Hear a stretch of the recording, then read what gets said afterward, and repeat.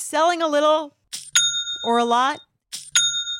Shopify helps you do your thing however you cha-ching. Shopify is the global commerce platform that helps you sell at every stage of your business.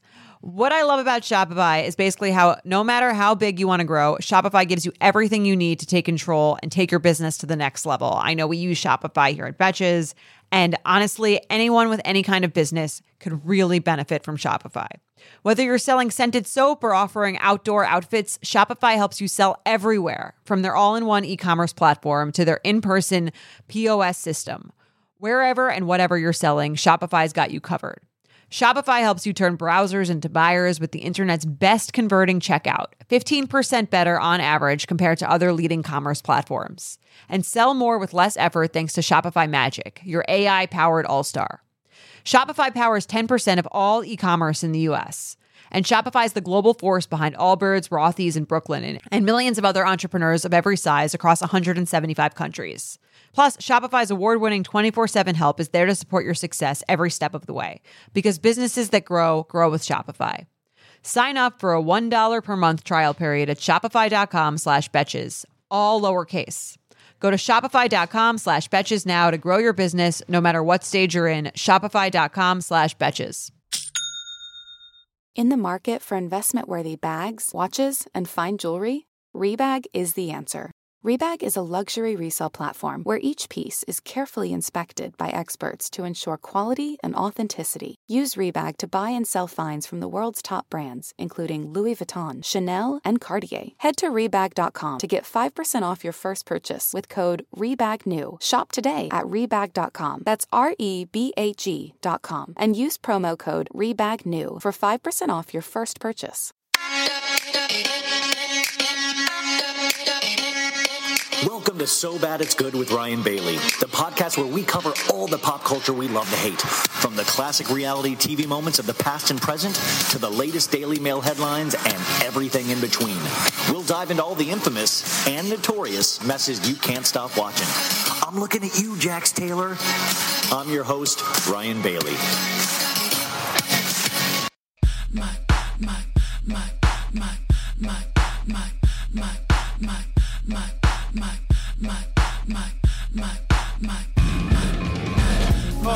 Hey girl, how you doing?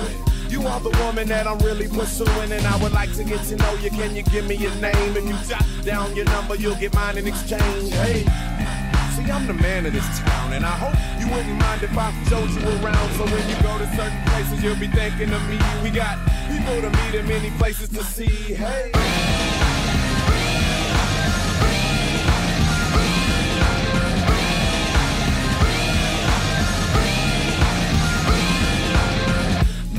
I'm really digging your lips, but be careful where you walking when you swinging them hips. I'm kinda concerned that you'll be causing a crash with your traffic jam booty heads pausing so fast. Hey, I wouldn't trade you for the world, I swear it. I like your hair in every style that you're wearing, and how the colors coordinate with your clothes, from your manicured nails to your pedicured toes.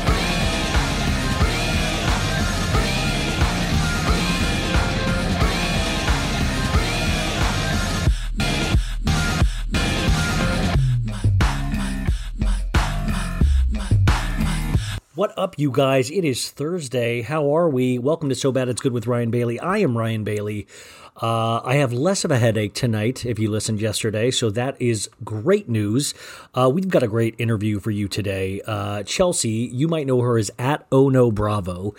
We have just... as a grown man, am I allowed to say delightful?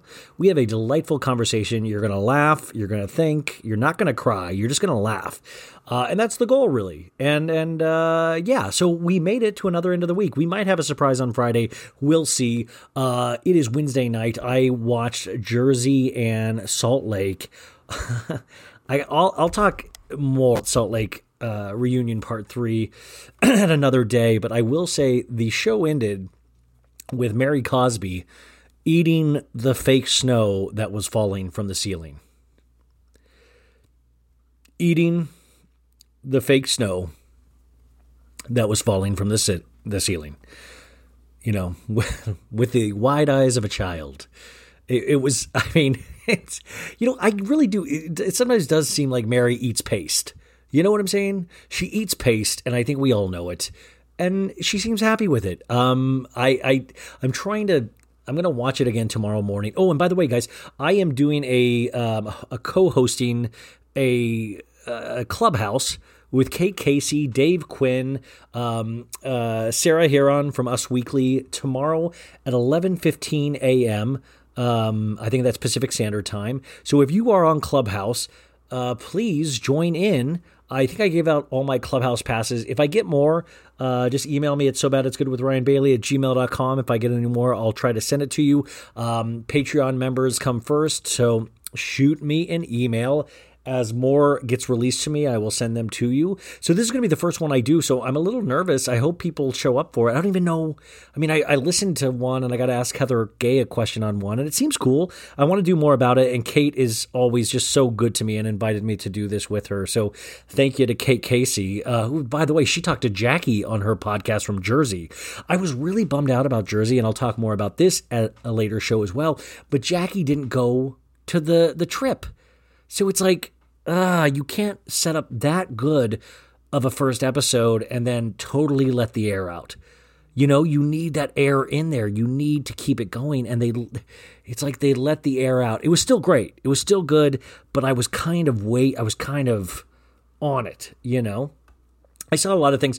We got to remember, we live in this kind of day and age where, like, Dumois, which I love Dumois, I love, but, you know, is that we really do live in a day and age, and that's Jackie's point, is that I can say anything and start a rumor.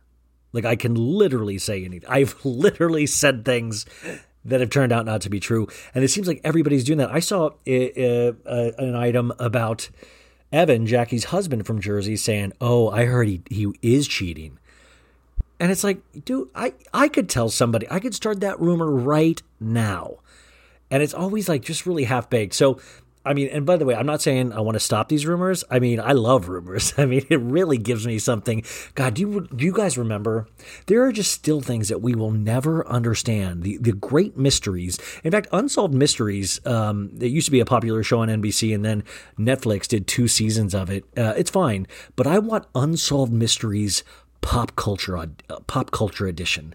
Like, I still want to know, remember that elevator ride with Jay-Z, Beyonce, and Solange? And supposedly Solange beat the crap out of Jay-Z's face because he cheated on Beyonce. And there's that shot of them stepping out of the elevator, and Jay-Z looks like he's like, whoa. And Solange and Beyonce look victorious, as they should.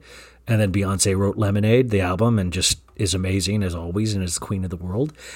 But, like, I want to do a show where we go behind the scenes of what actually took place in that elevator. Or another one, you guys. Do you guys remember the Brad Pitt, Angelina Jolie private jet ride where supposedly Brad Pitt was hammered, wasted, and supposedly like got into a physical or verbal altercation with Maddox Jolie Pitt, and that was the end of their relationship? Do you guys, I can't be the only one that remembers these stories. We never got to find out what exactly happened on that private jet. So what I'm pitching, and if anybody steals this, I will sue you for everything that you're worth. Also, if somebody else has already had this idea, don't sue me. I have nothing. But I don't you want to know what happened in these pop culture moments? It's so important to me. You know, we should just write fan fiction. You know what? Do you guys think you would participate if I did a So Bad It's Good fan fiction contest? And you can, you know what? Maybe I give you a topic. Maybe it's like Garth Brooks, like fan fiction with Garth Brooks, or fan fiction with Vanderpump Rules, or fan fiction on what happened in the elevator. And I just want dialogue. I want, it could be anything. They could have had sexy time in the elevator. You just never know. But I know you guys, all you guys are just as imaginative as me. I talk to some of you guys online, and I'm like, damn, your minds, it's crazy. I mean, in a great way, it's crazy. Where was I even going with? I do actually know where I was going with this. I got a lot of messages in the last couple of hours because one of the So Bad It's Good family is going through something tragic right now. And that is Well, I guess it's official. It's me, Garth. My wife, Trisha, tested positive for COVID. I am negative because I got slick stuff. So this actually does suck. Garth Brooks, Garth Brooks' lady, Trisha Yearwood, or as he calls her, Miss Yearwood, my lady, has come down with COVID-19. He has tested negative because Garth Brooks is a legend. Nobody can get old Garth. COVID tried to come at me, and I said, "You want to party? You want to party, COVID? It's me, Garth." Well, I guess it's official. COVID knows I'm a badass. COVID's not going to handle my slick stuff. COVID took one look at me and said, I'm going to Miss Yearwood. No one's going I told COVID I want to do cool stuff and slick stuff with it. COVID was like, no, thank you. What's up with this guy? No, Garth said she's dealing with some symptoms, but there's reason to remain optimistic. The singer said officially she's diagnosed as on her way out of the tunnel now, though, which I am extremely thankful for. Anyone who knows me knows my world begins and ends with Miss Yearwood. So she and I will ride through this together, and anyone who knows her knows she's a fighter, and she's been doing everything right. So I know we'll walk out on the other side of this thing together. Whew. As you guys all know, as I've talked about, I got COVID over the holidays with my family. My family, we didn't write anything like that to each other. My mom wasn't like, Ryan is pissing his pants in the bedroom. Ryan is suffering from COVID. He has not left his bed, and he has no will to live anymore. He also cannot smell his own toots. That's right. Why? By the way, now I'm doing my mom's voice as Garth's. But also, can you imagine Garth being your nurse? Miss Yearwood, any fresh squeezed OJ? Nothing but the best, Miss Yearwood. Miss Yearwood, seem a little damp. Can I do a sheet change real quick? Miss Yearwood, anybody want a bubble bath? COVID-19 wants to give you a bubble bath. Come on. Miss Yearwood, I got some periodicals for you to read. Here's Cat Fancy, got the new issue of People. I bet next week you're in this, Miss Yearwood. Oh no, Tiger got into an accident. Miss Yearwood, can I sing you a love song? Far from the shallows now. Oh, Miss Yearwood, I gotta tell you, I kinda like when you're sick, 'cause I got you right where I want you, in the old bed. Garth's gonna make sure you feel A-OK. I'm sorry. Oh.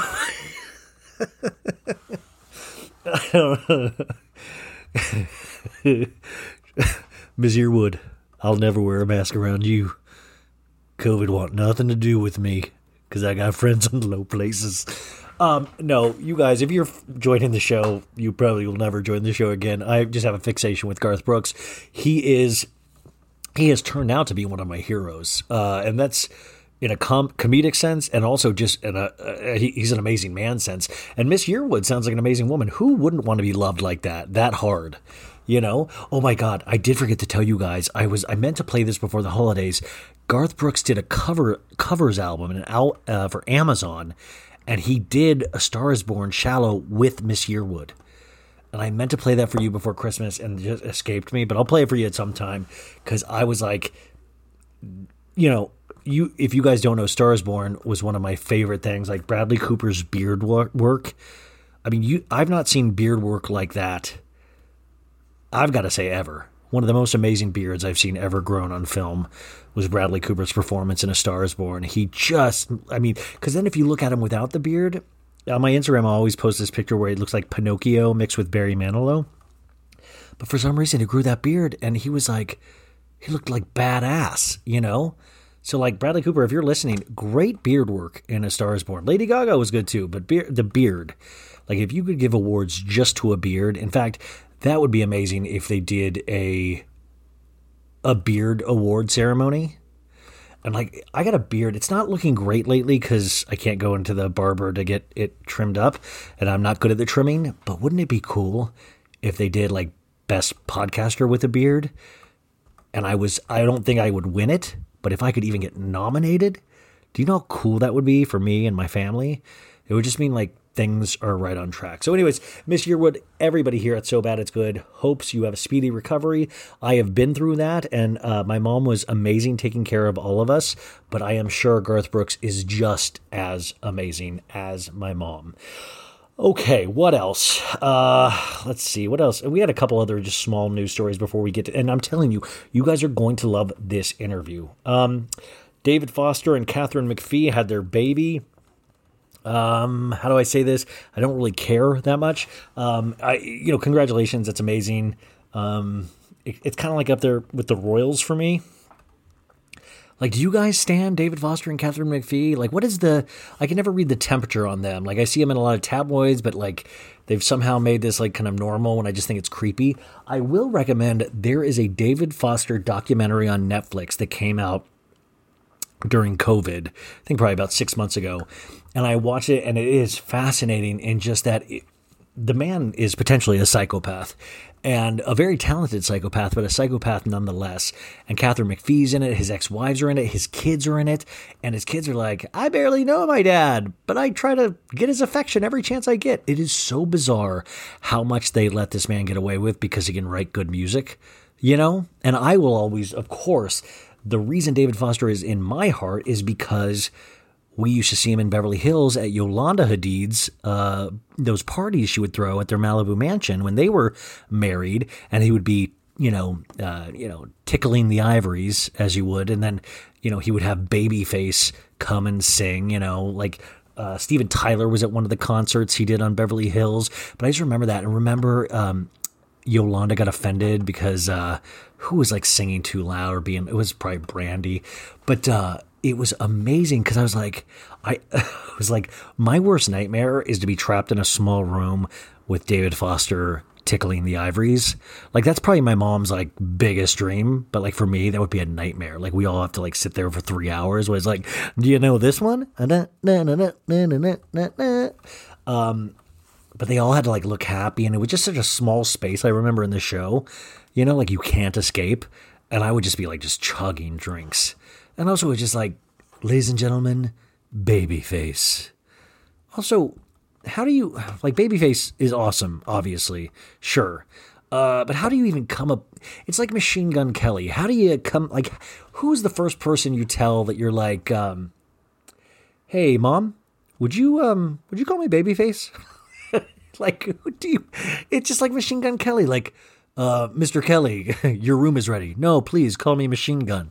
Like, it makes no sense that you would, as a grown man, like if I was like 13 years old and I'd asked to be called Machine Gun, you'd be like, funny kid. Okay, Machine Gun. But you're having a grown man, Machine Gun Kelly. Like when you, is he going to take the machine off at some point? Like, no. Or like maybe he'll take the gun off because he doesn't believe in firearms at a certain point. He's like, just call me Machine. So dumb. Like, sorry, I'm like obviously talent, but they're like, I cannot get there on talent alone. I must be called Babyface. Like, it's like you're Batman or something. Like, please call me Babyface. Please. It's any weird. It's like what else? Like Bono, I guess. I mean, Bono kind of is cool. But it's like pushing it. Like if your dad's Bono, you're like, here's my dad Bono. Like, it's just weird. It's like the Babyface. Please call me Babyface. Mr. Face. No, please call me Baby. Oh God, it's good to talk to you guys. Oh my God. I just got scared. I did not record any of that, but I just checked. Don't worry, guys. I'm recording. You're going to hear this. Also, there's one of our listeners, Amy. She saves up all the episodes for Saturday, and she calls it Ryan Saturday, which is, hey, Amy, it's your Saturday if you're listening to this. And she said she misses those episodes where I would get really tired at 3 a.m. because I used to do these 5-hour episodes. So Amy, here you go. Here's one me being silly and stupid and tired. So I hope you love it. Oh my God, please, you guys send me in other names like Babyface so I can go on a rant about it, because I just like, how do you look somebody in the eyes, like straight faced, and like ask you to call? Like, I would never be able to ask you, like, I would never be like, and also, is Babyface's actual name so bad that is it like Randy or something? Like, Randy's so bad, I'd rather be called Babyface. Like, and then, like, does just concert goers call him Babyface, or does he ask his family to call him Babyface? Because in Beverly Hills, Real Housewives of Beverly Hills, David Foster introduced him as Babyface. Like, it would be interesting if offstage he is a regular name, and then, like, before the show, he turns into Babyface, like a magical, mythical creature. He's like, I'm transforming into Babyface before I come out and sing a janky song with David Foster. Okay, guys, sorry, enough of that.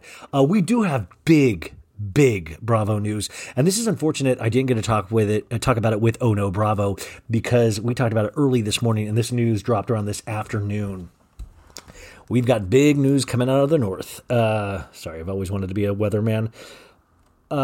Okay, so Bravo did it. Bravo finally took all of our advice. You guys, I think Bravo is listening to us, to these podcasts, to all of our, not mine, but like because I've said, if you guys have listened to the podcast, I've said Bravo All-Stars for years. In fact, we even talked about it this week on the podcast. Well, guys, it is finally happening.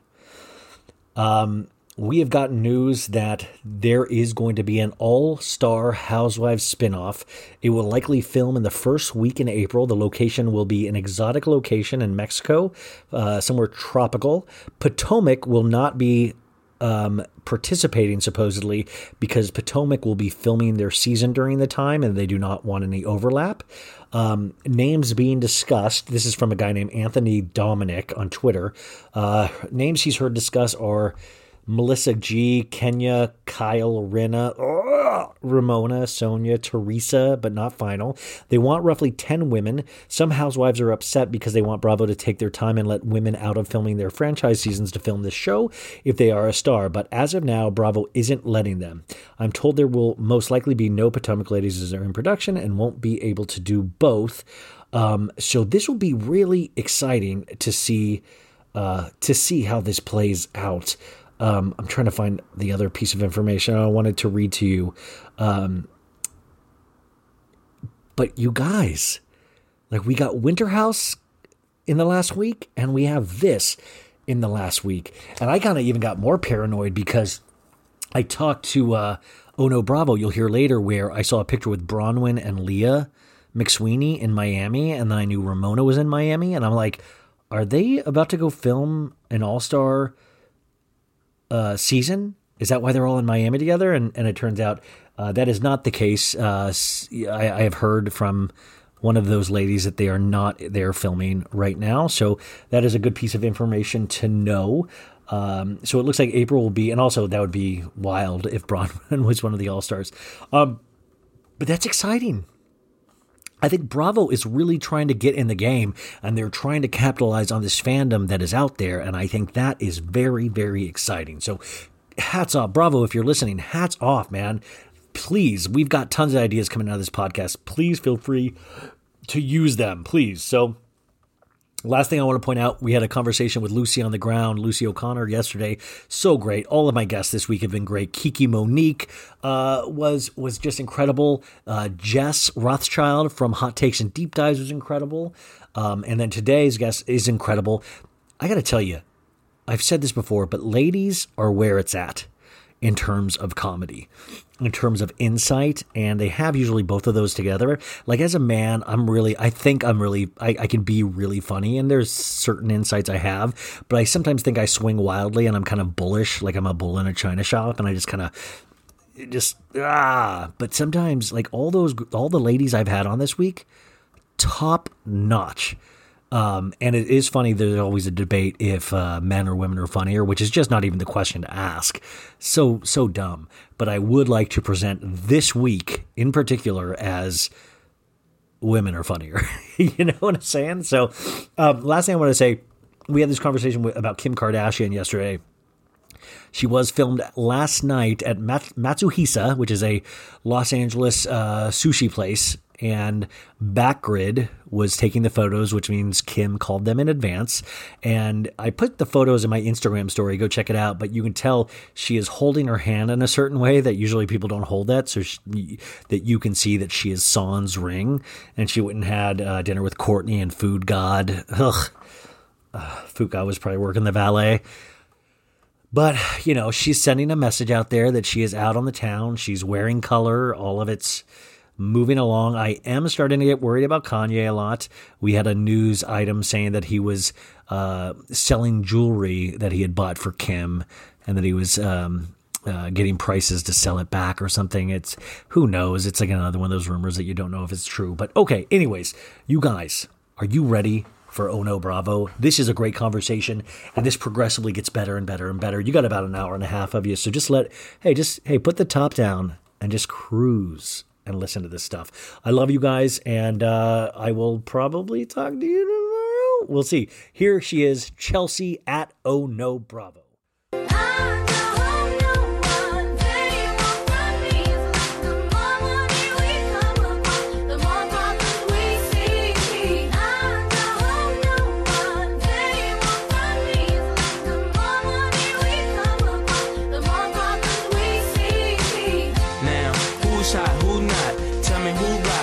In the stores, you tell me who flop, who cop the blue drop, who jewels got blocks, who's mostly dope, she down to the tube top. The same old pimp, mace, you know ain't nothing changed but my limp. Can't stop till I see my name on the blimp. Guarantee a million sales, call it love or luck. You don't believe in Harlem World, nigga, double up. We don't play around, it's a bet, lay it down. Niggas didn't know me 91, bet they know me now. I'm the young Harlem nigga with the Goldie sound.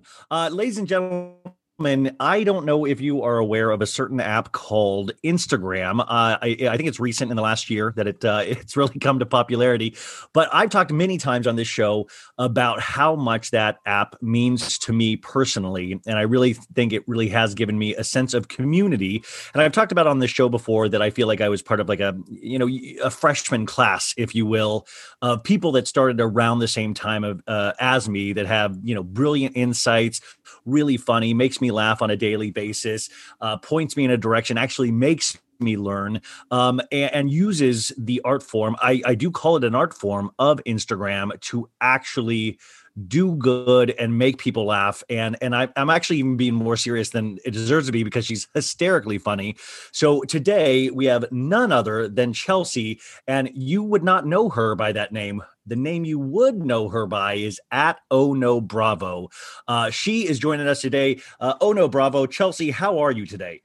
I am good. Thank you for that introduction. And yeah, I feel the same way. I feel like we were both getting pushed into lockers at the same time. We both had like 3 followers at the same time. So it's so fun whenever we get a chance to chat. Yeah, I was talking to Steven Faces by Bravo and Best of Bravo, and they had started around the same time a couple of years ago.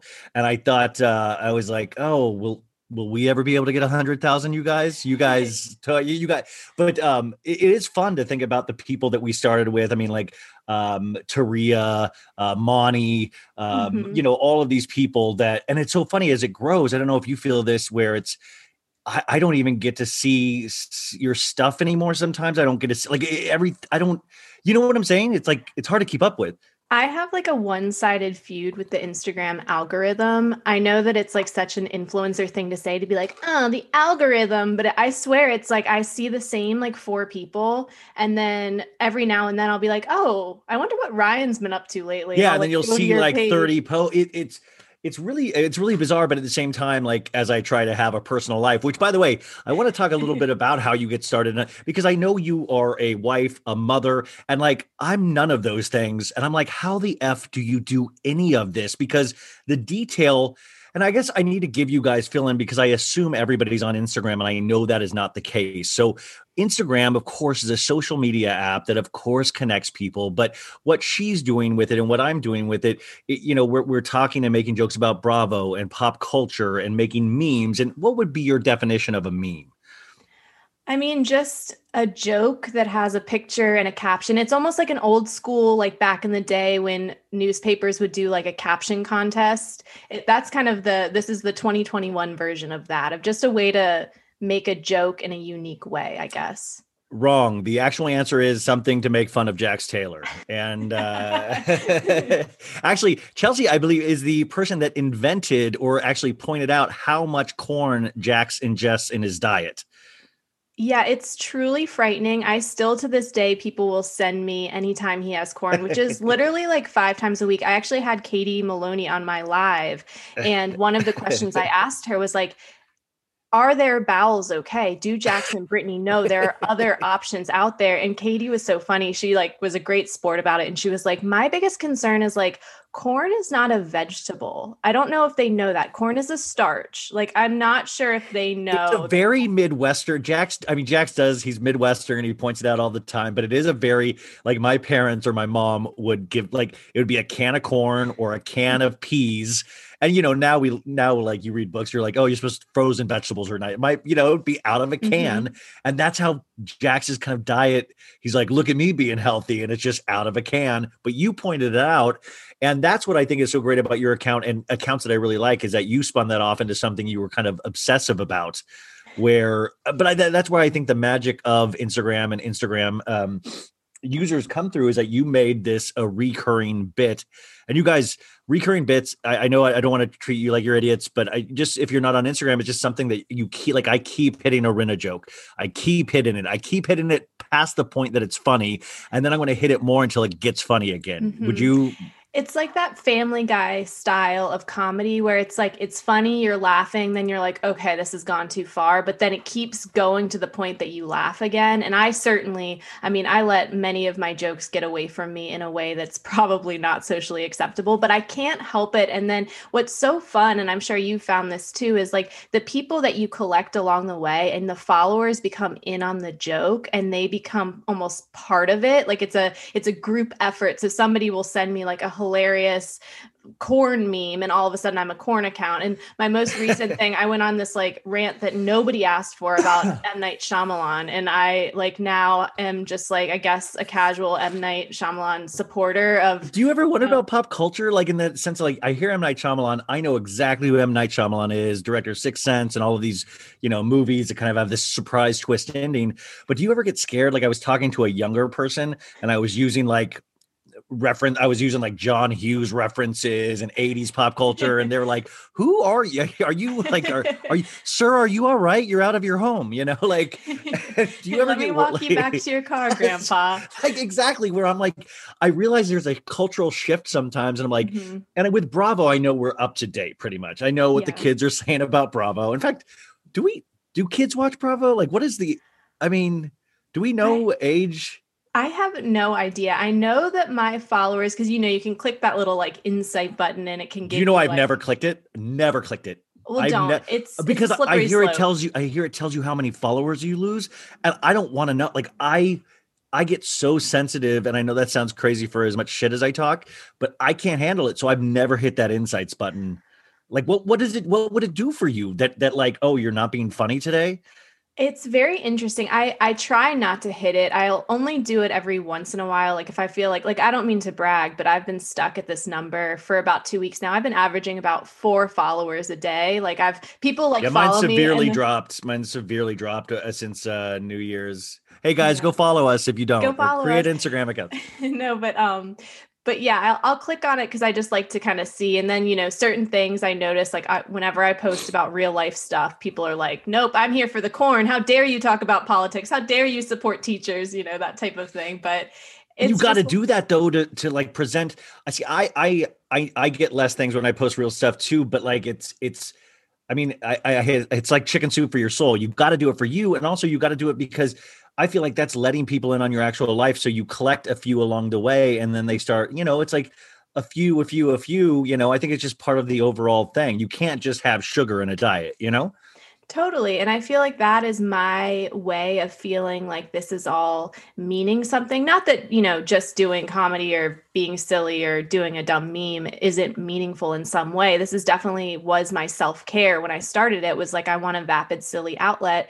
But now that I have a platform, however small, I do want to use my voice to do something bigger sometimes. And it doesn't always have to be like so serious. I certainly will still do a shitty Photoshop every now and then that like makes me laugh.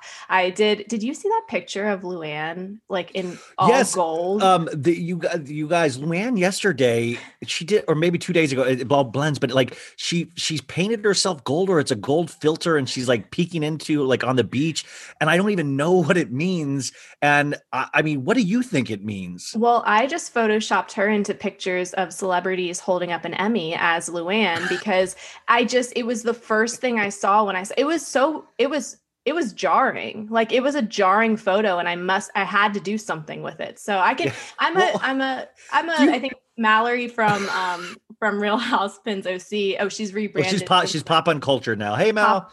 Pop on culture. I love her. She says she's a walk and chew gum account. Like I can do more than one thing at a time. So it's like I can Photoshop Luann as an Emmy and also talk about real life stuff. I am capable of doing both. See, I don't think I am capable of doing both, but no. But the Luann thing. I have a question about you. I wanted to ask you about this because do you think those things?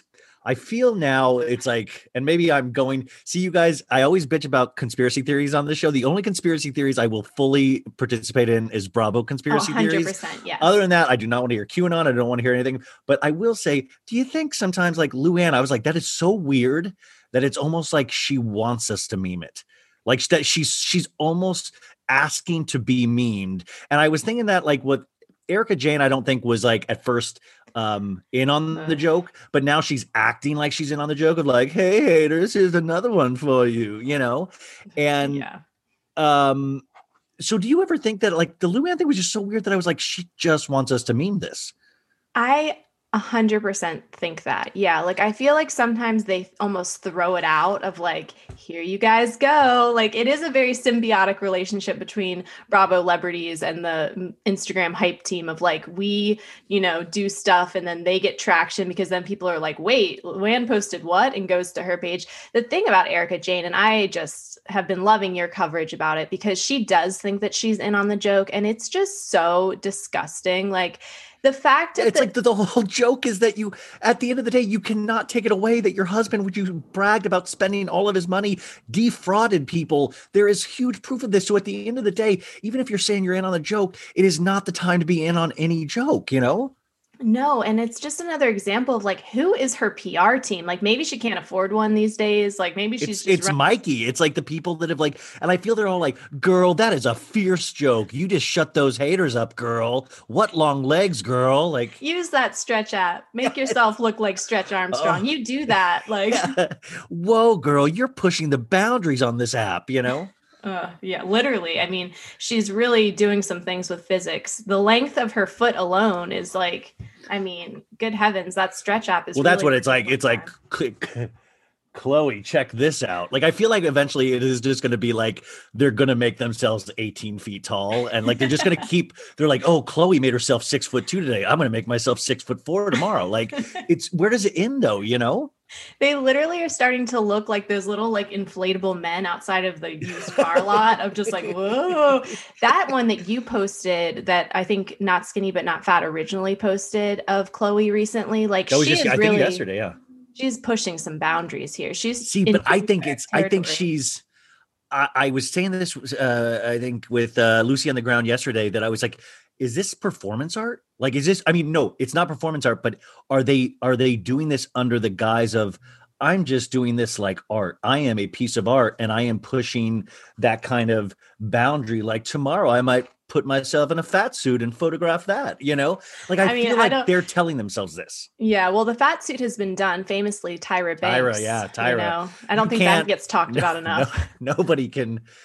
Tyra Banks would be a great housewife. Wouldn't you love to see a little bit more of what actually goes on in her actual world? Yes. Tyra Banks is the level of chaotic energy that I really search for in a housewife. We need to make that happen. Are you a Real Housewives of Miami person? I know it's coming back on Peacock. Did you ever pay attention to the original series? I dabbled back in the day, no, but I wasn't a loyal follower or watcher. So, I mean, I'm definitely going to watch it, the reboot. I just started my journey yesterday, season 1, episode 1, and it was, I mean, it really was. It's very refreshing to watch something that's like 13 years old, and they're like the same tropes that any housewife show has. You have Larsa Pippen, who now we know Larsa Pippen from like a Kardashian friend, but you get to see her before all of like the surgery she's had, and you're like, whoa, what a journey. And it's like seeing a prequel to your favorite superhero. Like, how did Batman become Batman? You know, it's the backstory. Yeah, exactly. So and I hear, well, she's putting out this press release that she's in Real Housewives of Miami, which I don't think has been confirmed at all. But my whole point, what was my whole point? Where was I?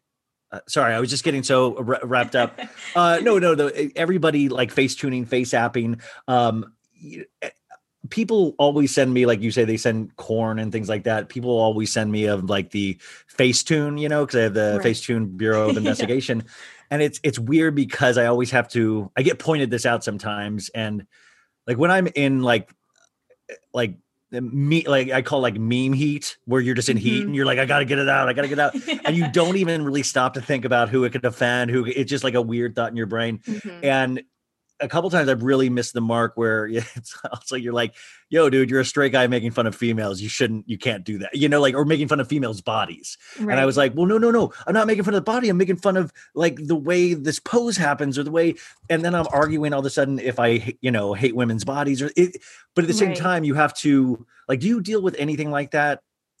Yeah. So I was listening actually. So shout out to Samaj. He sent me what up, Samaj? He sent me the podcast that he did that you were on, where you guys were just talking about like, giving him advice and stuff. And you explained it perfectly of like the waves of posting, of the fact that like you put up something, everybody's in on the joke. It's your original followers. They've been following along. They know what got you to this point of making this joke. And then there's like that sweet spot of just like people like bantering in the comment section, everything's good. And then it's almost like, it's like a house party, right? Like all your friends are there, but then somebody invited somebody that wasn't invited, and then they invited people and they show up to the house and you're like, whoa, I didn't ask for you to be here. And then like, they get there and they're like, this party's lame. What the fuck is this? What were you even thinking about? Like a stupid. Yeah. So I'm calling the cops. I'm calling the cops right now. And then they bring all their friends in to complain about you. Exactly. So yeah. And then so I definitely get some of that. I've been actively working on getting thicker skin because I rarely get like. Wait, how do you actively work on getting thicker skin? That seems almost impossible. I am trying not to.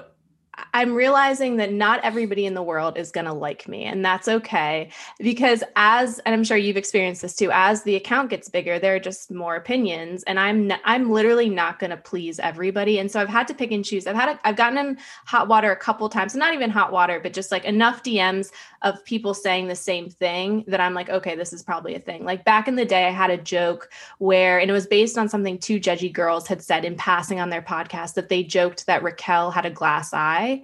Oh, yeah. So I would do this. Oh, yeah. Which one's the glass eye? Right. So every week I do this poll series, and I would end it with asking which eye is glass, and my followers would try to guess which one. Well, then I had enough DMs of people being like, that's actually pretty ableist. Like we shouldn't be pointing out and spoiler alert, she doesn't actually have a glass eye, but it was enough that I was like, okay, my OG followers love this because they always try to get 100% on one eye, but I'm just going to put the X-Files music up, put up the poll, and I'm not going to do it with any context, which actually is funnier because now I get DMs. It's like, what are we voting on? But it's like things like that I take the constructive feedback. I'm like, okay, I'm not going to be actively being ableist now that I know that I should do better.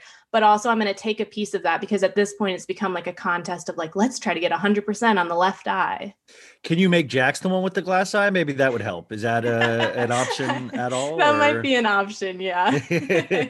I want to come back to creation and Instagram in a bit, but I wanted to actually hit some shows. Mm-hmm. Now, I know you love Summer House, as do I. I mean, I think you love Summer House, right? I love Summer House. Okay. Yeah.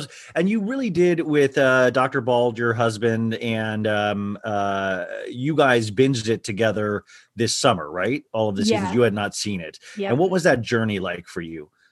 So I was like kind of a Summer House hater back in the day when they did that weird Vanderpump Rules crossover. I was like, I don't want to watch this. But by the way, isn't that your worst? That is like my worst thing. But Bravo, do not. They did it with Real Housewives of Beverly Hills and the Vanderpump Rules, a 2-hour episode where I'm an idiot going, oh, cool, 2 hours with the Beverly Hills ladies. And then they jam a backdoor pilot. Same with Summer House. It was like, I don't want to watch these effing geeks, but now I like it in retrospect. Right. And they know what they're doing, because then I got hooked on both shows. So it's like, okay, fine, Bravo, you win again. You know me too well. But yeah, so I watched that originally and I just was like, no. And at the time, like Vanderpump Rules was really hitting its stride. I was like, I already have Vanderpump Rules. I don't need another group of like out of touch friends that get drunk all the time. Like I have Vanderpump Rules. Like how was I to know what Vanderpump Rules would become? And so then we got to a point in quarantine where I was like, okay, I need to watch something new. We were at that like content drought where nothing was on. And so we just turned it on. And the thing about my husband, he has very select shows that he'll get into and he'll get really into it. Like for a while, he was super into Below Deck. He would watch Vanderpump Rules with me. So my brother actually, and my sister-in-law, who I do my Patreon with, they both were Summer House fans. And if my brother's into a Bravo show, I was like, okay, like I can get Dr. Bald into this. And we put it on and literally like we watched all 4 seasons within, I think like 2 weeks. We were all in. It was actually great. Like he got to the point that it would get to be like, this is during the summer and he's a teacher. So he was on break. And so it would get to be like 5 p.m. and he's like popping the rosé, making a charcuterie tray. We're like, we're living vicariously, like send it more life, but we were hooked and I love Summer House. I really do. I mean, I've heard stories of families that had been bitterly at war for years over certain things where Summer House was the thing that brought them back to, no, I'm joking, but no, really? Yeah. There was the Nobel Peace Prize. They kicked their son out of the home, but years later they bought, I think later they all bought the mullet. They all bought the lover boy. It was all fine. I think it's like, we want to see people have unabashed joy in one location. Mm-hmm. I think location, like the Summer House itself, you have to paint as a character as well. And I like to think of as the Summer House as like a haunted entity, like an Amityville horror, but like a funner Amityville horror. Right. And I didn't think with the new season, I was like very much of like, can I love a new Summer House, like an actual house? Because I was so used to the old Summer House. But then I saw those Amazon packages out front and I was like, this is fine. This will be great. And I'm actually enjoying the new layout of the bottom floor and the top floor. Mm-hmm. I think there's a lot of play in there, hopefully. But so going into this season, your thoughts on like Hannah and Paige's friendship, Luke getting thrown into the mix. What were your opinions on all the characters? So going into the season, I was actually super pumped for the quarantine style format because I've been having a really hard time watching COVID through the lens of Bravo filming. It's interesting. I heard on your podcast you say that New Jersey has just decided that COVID doesn't exist and we're like living in an alternate reality. Which was like, there are certain people where you're like, okay, Jersey, I'll let you like do that. Melissa like, just fine, like sauntering up to a maskless party and you're like, okay, fine. Like I'll allow it, whatever. Like it's Jersey. I was like, it was so early in the show where I was like, well, I'm going to keep watching. And but it is funny on Jersey where they then went to Melissa's like, I can't throw my daughter the 15th birthday she deserves, and her friend, and she has like 8 friends over when she says this, and I'm like, you're having the party right now. What do you mean? It's literally happening. But yeah, so with Summer House, I was actually looking forward to it, and I've enjoyed that format because then I really can forget that it's COVID because they're all just in this quarantine house and they can play beer pong, they can do whatever they want, and I'm not like anxious about it. Going into it with the characters, I actually love everybody on the show. I feel like that's like a very unique thing. They're all both, it's reminiscent of old school Vanderpump Rules where it's like they're all lovable and they're all hateable. And that's what makes the journey fun is because from scene to scene, you're rooting for different people. I also love the girl power element of Summer House. Like I very much love living, especially in quarantine, like living vicariously through the girl squad because what they do is very reminiscent of like me and my friends. Like there's nothing better than like sitting at the foot of a bed at a party and like gossiping for a quick 5 before and you pumping your friend up and pumping your friend up falsely about some guy. Like, no, I mean, well, I mean, I do. And I love that you know, we cannot underestimate the power of Danielle, but not as Danielle herself as a person, but just as a living, breathing human for Lindsay to speak to.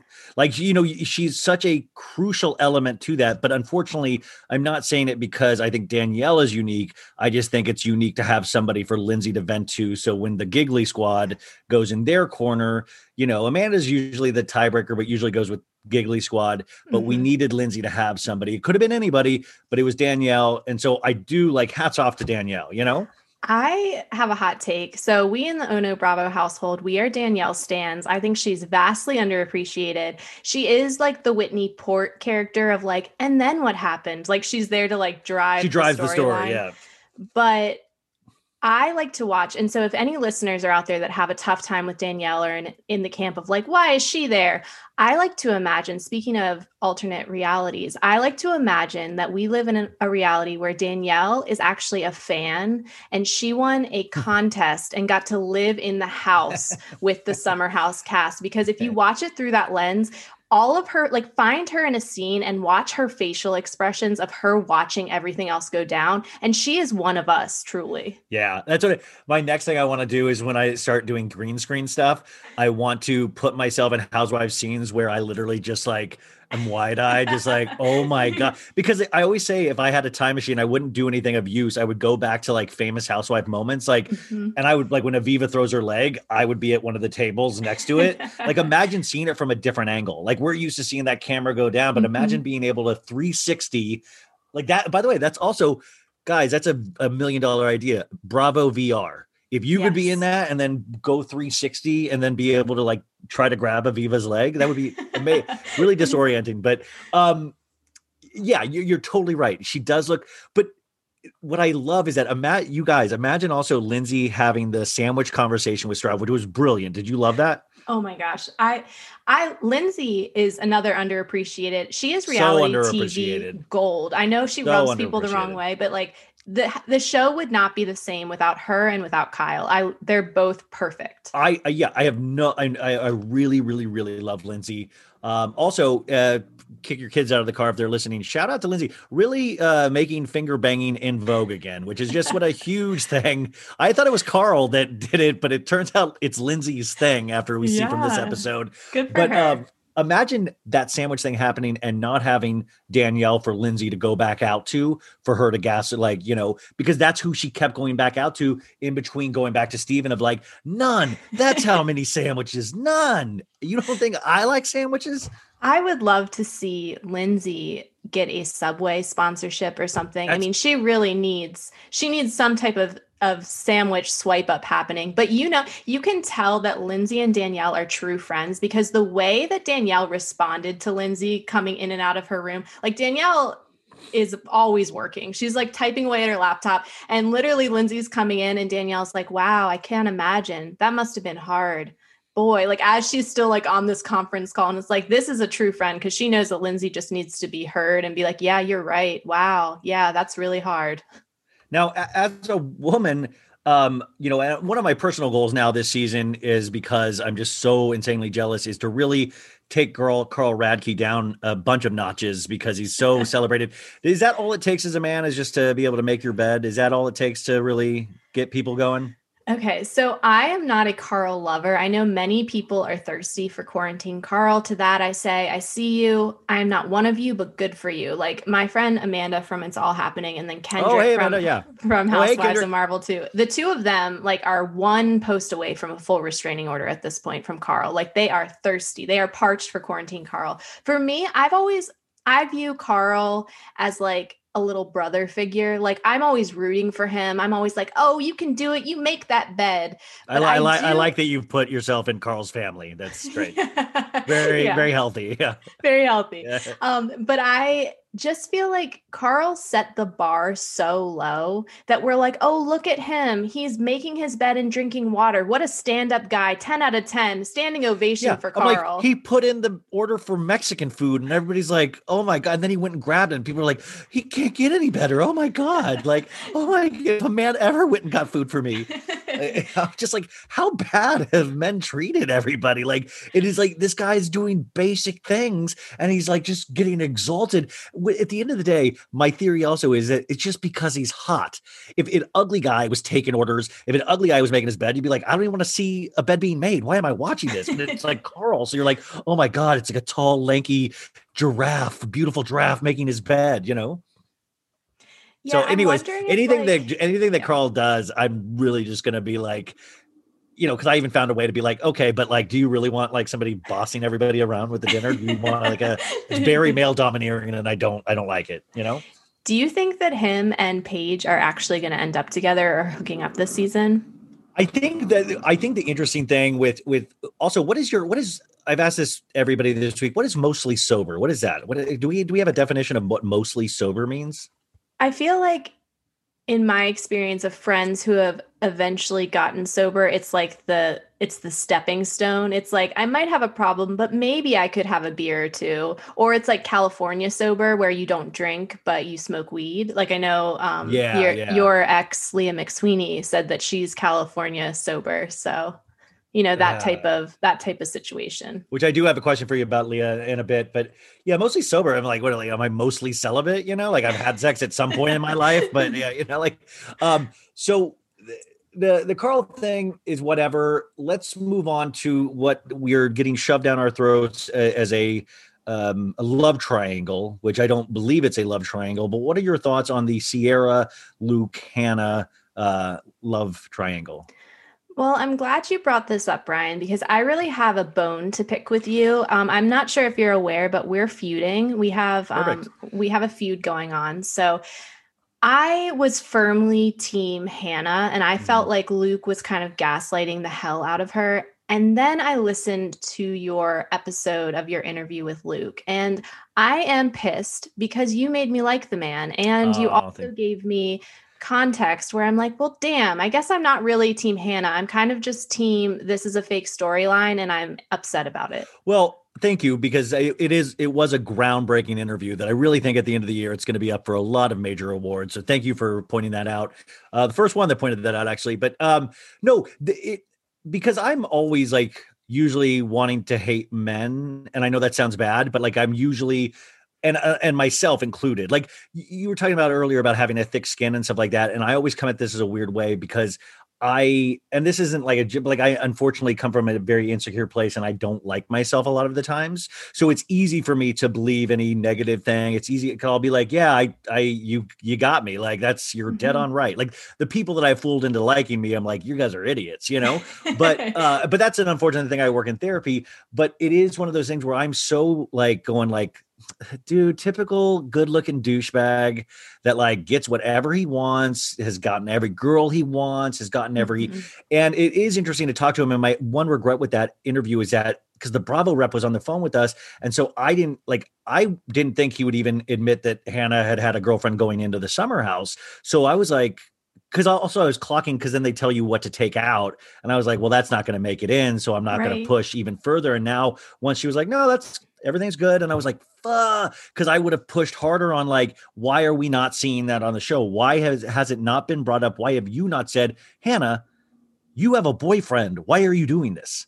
Right. Yeah. And I wonder if we maybe will get that. It was interesting because so a couple of weeks ago, and I know you covered it a little bit on your show, so I'm not going to get too into it, but when there was a Giggly Squad Facebook group explosion that happened. If you guys want more, Ryan covered it. I have an episode on my Patreon, or What Else Is Going On did a whole deep dive of that situation. But we started connecting with Giggly Squad members who would DM us like some inside scoop about the Facebook group. And so it was interesting because we've gotten some intel. And then also the Reality Is podcast got a couple DMs of people that were in the Giggly Squad watching the Instagram lives that were following, what was going on before the summer and leading up to filming. And they were all saying like, I don't get this because Hannah was talking about dating her current boyfriend, Des, before they went into the house. And so it's like kind of like public knowledge. I feel like that she was seeing. She was on my podcast in July and talking about dating a dude. And that was before she had went into the summer. I mean, in fact, it was like 2 weeks before she went into the new summer house. So I don't get it. But like at the same time, I don't doubt that Hannah has a huge thing for Luke. Right. But I also was like, dude, to be this guy Des and then to watch your girlfriend at the time, like literally creating the situation. Like really going like, and I know she also is very aware of being on TV and her image and wanting to get follower. I mean, I know she's very good at that, but it is a frustrating thing when it's like, I don't think Luke has he's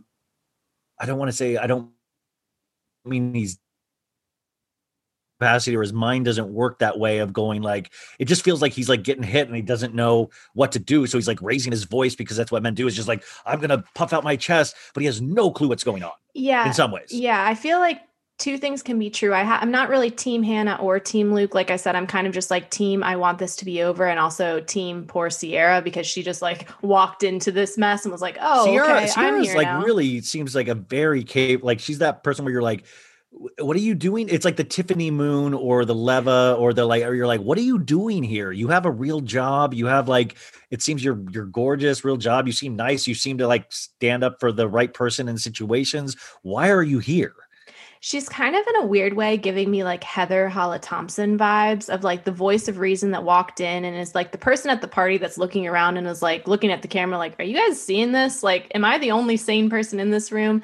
I'm actually really interested to learn more about her, because I feel like she has navigated this situation really well so far. And I originally resonated with Hannah before I knew any of the backstory, like just looking at it for what's presented to us on screen. Like I myself have been a Hannah from like, oh, I don't know, like 2009 to 2011. I was that girl at the party, like crying over a guy who like was like, we talked about this. We were like just having fun. So I resonated. Wow, with you that. just really made me miss parties. I was like, God, remember when we could go parties and freak out at a party and cry? Remember when there's that drunk girl at the party sobbing and everybody else is just drinking? So I got that, because I think all of us at one point have been a Hannah or a Luke, and I was resonating with that. But then hearing the backstories and then hearing some of the stuff, you know, Hannah's gone on to say about him on podcasts and stuff, I'm just like, well, now I'm just kind of pissed, because Summer House was one of those shows that I felt like was pure, and maybe that's naive of me, but like I can always usually tell, like I always say, we're dumb. We watch dumb shows. We're not dumb people. We can tell when storylines are being manufactured. And I almost feel like this is our first instance on Summer House that we're really seeing maybe some playing up of things for the cameras. But I will say playing up, but at the same time, you know, just coming from an acting background, I got to tell you, Hannah's selling it. Like her cry. I mean, but even that, like, it makes me, this is another Bravo conspiracy theory, is that a forced storyline, or is that actually how Hannah feels, or is that Hannah playing up for the camera and actually how she feels, and she's going to turn it on to get Sierra away from Luke by showing how damaged she is by the Luke situation. Yeah. Like, I am going to show how much he has mentally destroyed me. And that's the other thing, because poor Luke doesn't know how to work social media at all. And Hannah's out there like dunking on him of like, I just got out of a toxic situationship and posting narcissistic behaviors. And like, I'm like, dude, that's when this was just last week. You guys have talked about this. That was when I was like, oh no, you're just not letting it go. Like, but. And it's like, you're in a relationship, like, which, side note, have you noticed that Hannah's boyfriend looks like if Kyle Cook stepped into a time machine and then became just like 15 years older? It's very strange. Now I'm going to really go out and search pictures of him out. Yeah. It's very bizarre. But again, it goes back to your point of like, you're with this guy. What is this guy thinking about? Like, I'm sure, you know, yeah, she can say it's for the show. I'm getting people interested. And I guess it's working, because I keep saying how much I hate the storyline. And yet I'm here incessantly talking about it. I'm talking about Luke as much as Hannah's talking about Luke. I'm so looking forward to tomorrow night already. And I know they have more scenes of like Luke saying, I love you. Like, and I'm like, I can't wait. Mm-hmm. Can I ask you something? In this past episode, when Luke sprayed that hornet's nest and Sierra was up above, did you think we were going to have a My Girl situation and she was going to get Macaulay Culkin? I was so fearful. That image like really stuck with me. Oh my God. And then they have to rush her to the hospital. And then we have a Hereditary movie issue. Have you seen that movie? No. There are 5 people that'll get that, but it's horrifying. That I didn't even think about that, but I will. Like, first off, that's what I said earlier this week too. It's like, I'm no woodsman, like a craftsman, but like that table that Luke built did not look sturdy, or even like it didn't look even. It didn't look, but that's why I don't like good looking guys like that, because they get celebrated for like mediocre stuff of like, you just like, I could do that. Like, if that's what we consider building, then I'm a fucking builder. Like, cause I could do that level of building that Luke did. Yeah. So it's really funny. So I cover some of the shows over on my Patreon with my sister. Yeah. What is, so Patreon, is it patreon.com / Ono Bravo? Yep. / Ono Bravo. But she is, and I know you're not very into astrology, but some of your listeners might be. She's a Virgo through and through. She gets like fixated on things. She's very detail oriented. And so it's like every week it's like, what is my sister-in-law going to be like obsessive about this week? And she this week was like, I'm just so angry at Luke that he built that that horribly made table right next to the pool. Like there are so many other places you could have done that, but now all the people are going to be lounging at the pool having to look at this like very poorly structured table. But maybe that's brilliant because he always has his shirt off. He's like, yeah, look at me working, look at my body. It would be great if every time he's out there, he's just listening to like sexy sax music. Like, and he's always taking like Diet Coke breaks, and like, but yeah, it is funny because we eventually supposedly get him and Lindsay sleeping together, which I'm really scared because if you guys watch the trailer, we have huge fights that haven't even happened yet. It seems like a stacked, and I know one thing that's happening that nobody else knows that is like really good. Like, so, I mean, this show really, and this will be its fourth episode tomorrow, I believe. So I'm really excited about everything to come on that. Where are you at on, which by the way, this is Wednesday we're talking, you're going to hear this tomorrow on Thursday, but tonight I feel is one of, if not one of the best nights on television to look forward to when we have the part 3 of the Real Housewives of Salt Lake City reunion and Real Housewives of New Jersey episode 2 after the bombshell of Teresa and Jackie last week. What are your thoughts on tonight? And will you watch live or will you watch the next day? I am going to watch live. I usually, especially with Salt Lake City, it's 10 o'clock my time. Like my brain is just like mush by that point. So usually I watch it the next day, but tonight I'm going to take what Bravo's given me, and it's perfection of this back-to-back lineup. And yeah, I'm going to watch live. That Salt Lake City reunion last week was like, wow. Like I know there are some people out there that are like not into Salt Lake City or like weren't impressed. And I am so confused by that because this was like an amazing first season. My mom doesn't like Tom Hanks. I can't there's like some things that people just don't get. Like there doesn't make any sense to me because and I feel like when people tell me they don't like Salt Lake City, it's like, I don't know if this is the correct definition of it, but I feel like they're gaslighting me. I'm like, is this gaslighting? Because it feels like this could be gaslighting because how do you not like this? And everybody's like, well, it's just a bunch of ladies that feel like that watched Housewives shows and feel like they're putting it on, which I'm sure they're referring to Jen Shaw. But also we live in a post Housewives universe where everybody's been experiencing Housewives. Nobody doesn't know what Real Housewives is, even as a joke. Even if you haven't watched it, people know that Real Housewives exists. So we can't go back to the halcyon days of people not knowing that this is out there. So, and that it's a reality show that potentially highlights bad behavior. But I found it very realistic, and I've watched these shows so long. I did too. And I just feel like we're hitting a new period of Housewives. Like, I think that editors and producers are getting more creative to kind of combat the fact that the cast is kind of like, it's like the Truman Show, but they've already realized that they're being filmed. Like, I think now they're getting creative. And the fact that 25 minutes of this last reunion was footage that was not intended to be aired is so wild and impressive. And for me, I was like, okay, we're actually kind of seeing a peek behind the curtain because I thought we saw a different side of Heather and I thought we saw a different side of Lisa than they portray on the show. And I thought it was brilliant. It was brilliant, and to give a further backstory on Mary, to introduce, almost to introduce a whole half side of a character on a second part of a reunion is ballsy, but it worked. I was fascinated. I was completely there for it. And we have confirmed that Mary is now back for the second season and they have begun filming this past week. So imagine you guys filming those scenes after episode 2 aired, having to go in and shoot scenes.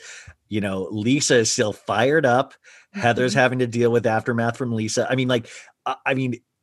Just remember, when we see this back, we're going to potentially see scenes of them having to watch the reunion and getting the fan reaction, which all of them pay attention to. Do you want to hear my hot take prediction for season 2? Yeah. I think that Heather Gay is going to be headed towards a villain edit. I don't think we'll completely get there in season 2. By season 3, I'm predicting it now, terrible edit. Yeah, that's my worry. And in a sense, in a different way, Leah McSweeney as well is that you can't be gassed up that much and not have it affect you. And when you are universally being told you're loved, you're the best thing, oh my God, myself included, I'm sure that does do something with the psyche, and especially I'd listened to Heather say this on a Clubhouse last week, was that she didn't think she was gonna be loved at all by anybody. Like she was just like, I mean, like she does in real life, but she was like, I was shocked after, like, she said she made the Kenkles comment on like the third episode at the party, and like, oh, I'm going to look like something with Kenkles. And she got so much love for saying that. And she was like, oh, that's just how I talk, like, and it was a nice surprise. But then I think then we spent like 10 more episodes after that going like, you're the best thing since sliced bread. You're the, and Lisa, you can tell, thought she was going to be one of the stars, and she is to a degree, but I thought she thought she was going to be universally loved. Yeah, Lisa is a star, but not in the way that she thought she was going to be. Lisa is like, I mean, Lisa is my personal favorite. I could watch her do just about anything. I could watch a whole 60 minutes of her ordering at fast food chains. Like, I find her so interesting. With Heather, it's interesting because it's like, it's this double-edged sword of, she is so relatable. We resonate so much with her as an audience. Like, she is like the everyman, but yet she is like a very successful businesswoman. She has a beautiful family. She does also have that like aspirational element. And so it's like, you're rooting for her to get that self-confidence and know her worth and know that she's like worthy of so much more than she was letting herself do before. But then you don't want her to take all of the compliments and get that self-worth in a way that's like resonating as, I'm better than everybody on the cast because I am the face of the franchise. You know what I mean? Yeah. You hear that, Lisa Rinna? You hear that? I don't know. Also, what are the rumors about that? Now, you are famously as the number one hater of Lisa Rinna, and that is famously your thing. And you've actually given me a lot of memes to post on my page about Lisa Rinna, and I had always said no, but you were always nice enough to share that. And there is a thought that Lisa Rinna might be hosting a charm school for charm school for Bravo about maybe memers or content creators. What are your thoughts on that as somebody that famously dislikes Lisa Rinna? Yeah, famously. It's her and Jax Taylor and also my Facetune investigation bureau. But no, I find it to be a really weird concept. That being said, Bravo. If you're listening, I'm interested. I'll do literally anything. I don't even need to be like, Bravo. I get it. I get it. You'll get me on the next one. Like, whatever the next idea is. I'm still holding out hope for your idea of doing like the best week ever, Bravo style with content creators. I think that's the money. Well, I mean, I was thinking of just once I get my green screen of just like convincing people to do it myself, and put it out. No, I mean, like you could do a 5-minute one each week and just get, like, hey, put yourself on tape, like saying your opinion about this question.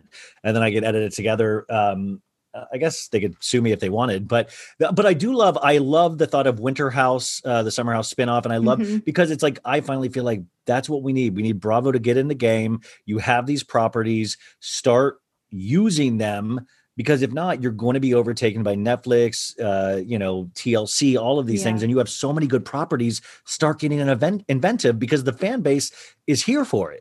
Right. What about a Halloween house at the Berkshires with Dorinda as the host? Wait, what about the Berkshires we rented out as an Airbnb, and each of a reality show couple from a different franchise, and Dorinda's there to welcome them in. And then Dorinda's there on their second night dinner, like Captain Leah's on Below Deck.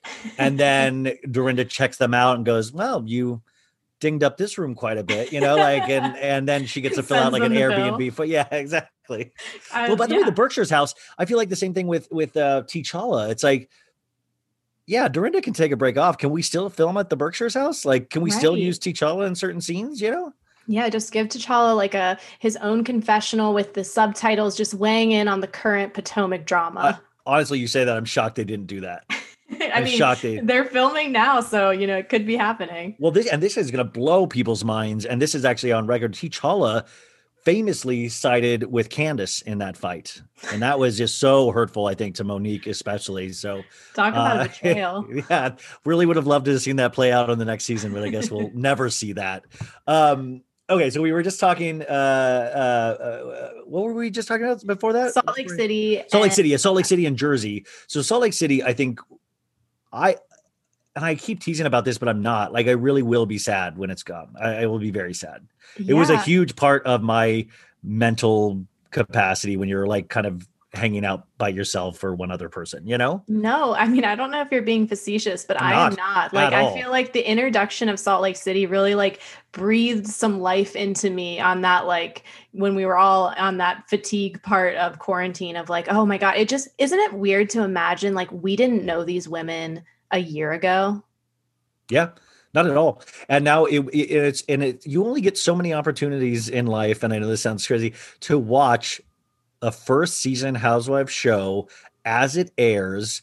I mean, and also we'll never get one in a pandemic, hopefully again. But like the way we got to watch this, the way we did watch this, like you only get this like because, Real Housewives of New York now, there's so much baggage with it. When you come to a reunion or watch any of that stuff, you're taking like 10 seasons of your viewing with it. To have so little, to go into a reunion going like, I just can't wait to learn more. And we actually are learning more about these ladies and learning so much that we haven't seen. So you're like, oh man, I'm already waiting for season 2. I mean, that's just that means they did something right. And I don't agree with anybody that says they don't like it, Yeah, no, I completely agree. And I feel like it captured a lot of people. I know a lot of people personally who were like always just exhausted by the idea of getting into a housewives show, like the reality TV watchers, but they just were like, I can't commit to a New York City, like you said, or to an Orange County that's been on for so long, but they were like, okay, I'll get into Salt Lake City. Like we're all getting in on the ground floor. Yeah. I mean, that's what it's like. It's like buying stock in that GameStop shit, like let's pump up the value, but actually I think this is worth something. Right. Now you did something that I thought was kind of weak-minded of you recently. I was, I'm known for being a man and will not watch shows like Bridgerton on Netflix because that's not what a man does. Now I thought we're not going to do that either, but then didn't you watch Bridgerton? I did. Yeah. Why did you do that? Quarantine happened, and then I am. So you got COVID, obviously. Is that what you're telling us? Peer pressure works on me. I am that kid in the Dare video that the bully is like, smoke this cigarette, and I'm like, okay, I will. Just so many people were posting about it, and I was like, okay, fine, I'm gonna do it. Here I go. And you know what? I did it, and it happened. And what were your thoughts on it? I mean, the same as everybody else. I'm #horny for Hastings. Is that the good looking dude that was on SNL? Yes. John Reggie John. Yeah, he played this guy. Simon Hastings. So I was horny for Hastings, and it was fine. I mean, the bangs, I spent most of the time focusing on the bangs and the one lady's eyebrows, but yeah, it's like softcore porn. It's like Cinemax adjacent. I'm not going to do it. I'm just not. I don't care how many people ask me to do. I'm not going to do it. Like I'm going to hold true to that. I don't even like things with horses in it. It took me so long to even get into Game of Thrones, I think you're maybe overthinking how many horses are in this. If that's your reason. Tell you, is there any TVs in it? No. Then no. Why would I want? I want to be in a society. I want to watch things where I'm like, oh, they have a TV that I know that. I don't know. And they're always wearing vests that button up really tightly, and I'm like, how would I I couldn't put a vest over my gut. I personalize these shows way too much, and it's just not. Yeah. I'd rather. I can relate more to Star Wars than I can to Bridgerton. Well, I don't believe you. I think that one day, maybe it'll be a Twilight situation for you where maybe somebody makes me in 8 years from now, you will recap it. But yeah, Bridgerton is essentially a show about pulling out. Yeah, wait. Are there condoms in Bridgerton? Are there any prophylactics, my miss? Yeah. There are not. And also I am just strongly encouraging any of you that are listening that have teenagers, please do not let them learn about sex from Bridgerton, because the sex ed messages are very confusing in that show. Yeah, I was thinking, wouldn't that be crazy if that's if I get kidnapped by somebody and they just make me watch Bridgerton and I'm like, no, I refuse to. And they're like, you get in the hole then. They're then taping finally your eyeballs open. Yeah. No. How much longer do I have you for? I want to be able to talk about a few more things. Okay, cool. I just didn't want to, okay. So we covered that you're weak about Bridgerton. So, Jersey, what were your thoughts on Jersey? We're going to see tonight's episode after it ended with a real bang with that fight with Jackie and Teresa. Everybody seems to have a very different opinion on this. But by the way, like I pointed out all week, every opinion is valid. And also, it just, at the end of the day, you cannot argue even if you're like for or against using kids. It made for great content. I hope we can all agree on that, because if you feel even outraged, it did something, which is hard for like a show, Jersey, that many seasons in, to still get you that fired up. I think that's a win. I totally agree. So I know that you are famously a big sports guy. Sports guy, Ryan Bailey. Thank you very much. So, but you know, Housewives is also our sports, and there's nothing more that I love in a season that is completely divided and people are team this person or team this person. I do hope that we all learned from our past mistakes of Potomac, of like not taking it to a place where we're like straight up hating each other. Because at the end of the day, it is a Housewives show on Bravo. Like, we do all need to keep that in mind. But I am really looking forward to this, because just I've seen people making really good points for both sides. I personally, as of this point after season 1 or episode 1, I'm not like on one side or the other. I'm kind of team both were wrong and team, wow, that was an amazing first episode. I'm kind of taking the mixing with Monty, like team the table approach for now until I feel super strongly one way or the other. But I just felt like that was a really good first episode. It was just really well done. It was really, and you know, I put that I was like, I made a joke about Jackie leapfrogging over Teresa last week. And but the thing is, like, I'm like, guys, like, people are like, no, she's historical. I'm like, I'm not saying she's the best housewife of all times. I'm saying if you look at this as a sport, the move she made, like, think of it as like Survivor or one of those kind of shows. The move she made was a brilliant move, because it was so controversial. It did make a very solid point. You got Teresa to a blind rage where she wasn't able to see straight. I mean, that is, if you were talking about the sports of Housewives, that is a great move. And we will now get to see the ripple and the after effect of all of this. I'm not saying it was like the, you know, the noble move or the correct move or the moralistic move. Obviously it wasn't. And also to even have to try to have Teresa understand analogies and metaphors and similes. I mean, like, to me, I mean, if we can teach Teresa about those things this season, it's a win, you know, but I don't think Teresa got what she was doing at all, even though everybody else for the most part got it. I will say this. Maybe I'm Teresa adjacent in my understanding of basic concepts sometimes, but I didn't particularly think it was that obvious that Jackie was making like a hypothetical analogy. Like, in the moment, she just said, well, I heard that Gia does coke in the bathroom. I don't think it was in the moment. I think she went in knowing if Teresa didn't apologize, she was going to do that. Yeah. And I think that there were plenty of other analogies she could have used. I thought it was really interesting. I know you posed the question on your podcast too, of like, where is the line of involving kids? For me, it's like, it's a Brooks Mark situation. Like, if they directly insert them into the drama, then certainly Housewives are allowed to come back at them. But in this case, I mean, Gia does not want to be on this show. She does those FaceTimes where she is like barely awake. Like, she is there to she's been up all night doing coke. I mean, like, that's great.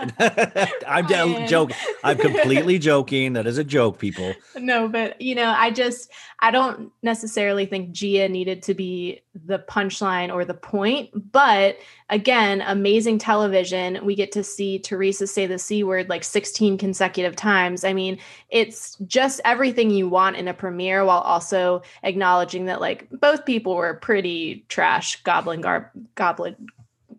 goblins in this. But if you pull back too, everybody has to realize garbage goblins, garbage. I like that. But if you pull back, you also realize like production didn't have to air it. You know, like, if it really is that bad, production does have the opportunity, and they've done it before where they haven't aired things. Right. You know, like, I mean, it would have been great to see Teresa's version of Bravo, fucking Bravo. Like, you know, but she just doesn't remember. It's like, Bravo, flogging Bravo, fucking con Bravo, con Bravo. She was just like, I know the secret word, I don't remember it. But yeah, they aired it because they knew it was good. But I do also wonder, this is when, like, as you get further into it, you want to know a little bit more how the sausage is made. Is that, did production know going into the party that Teresa was going to put the bombshell of, I hear he does things at the gym, you know, like if they knew, because there were a couple camera moves where they didn't catch her. They caught the audio, but they didn't catch her initially saying it. I believe, if I'm not mistaken. And I didn't know if that was like a planned camera move to like going to build excitement, or if they knew Teresa was going to that party with that information.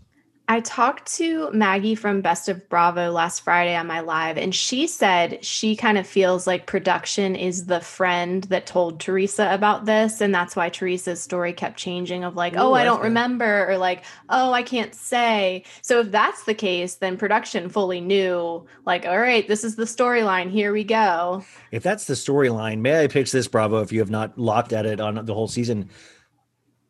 Wouldn't that be amazing to have that come out?